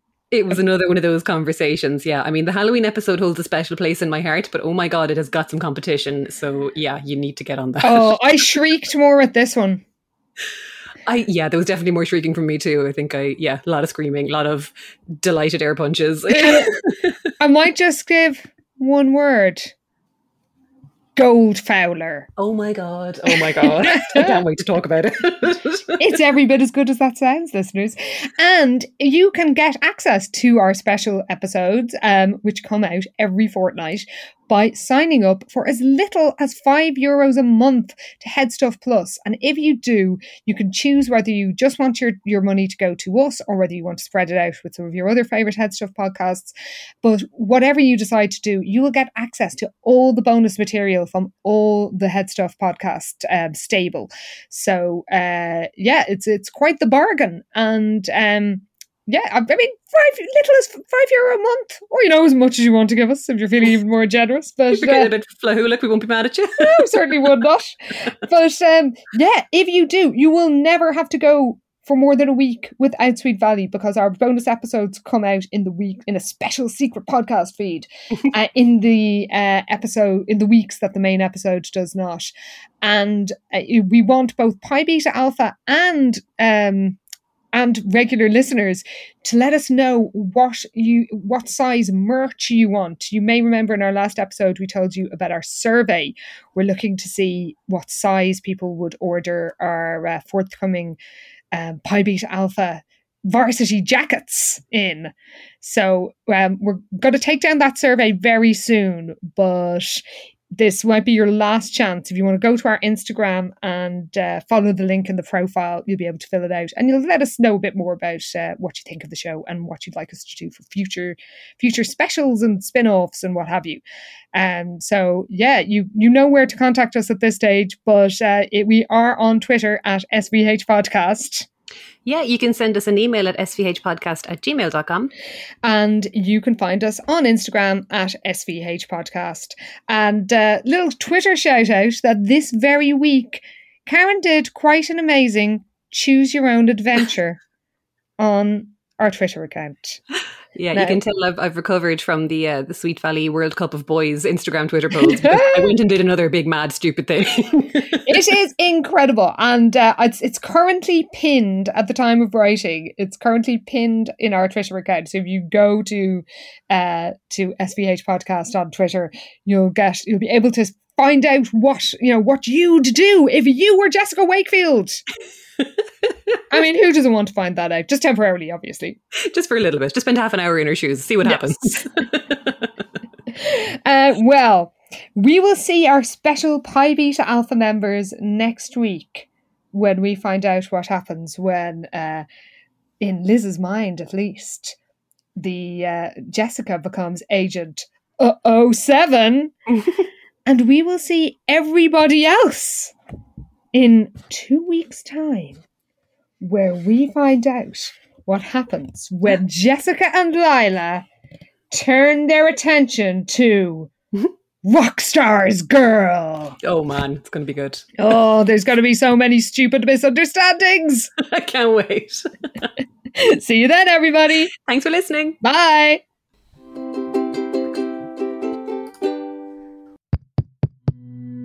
This show is part of the Head Stuff Podcast Network, a hub for the creative and the curious. Shows are produced in association with Head Stuff and the Podcast Studios Dublin. Find out more or become a member at headstuffpodcasts.com. Experience the difference at Woodhouse Buick GMC. From the GMC Acadia to the Buick Encore, we're sure to have a vehicle that fits your lifestyle. Our climate-controlled showroom guarantees a comfortable shopping experience every time you visit. Plus, our commitment to our customers continues well beyond the date of purchase. You will leave our lot feeling comfortable and confident in your new vehicle. Start your car buying journey today, in-store or online at WoodhouseBuickGMC.com. We are professional grade. If you want to support this podcast and get a full ad-free episode, sign up to Headstuff Plus.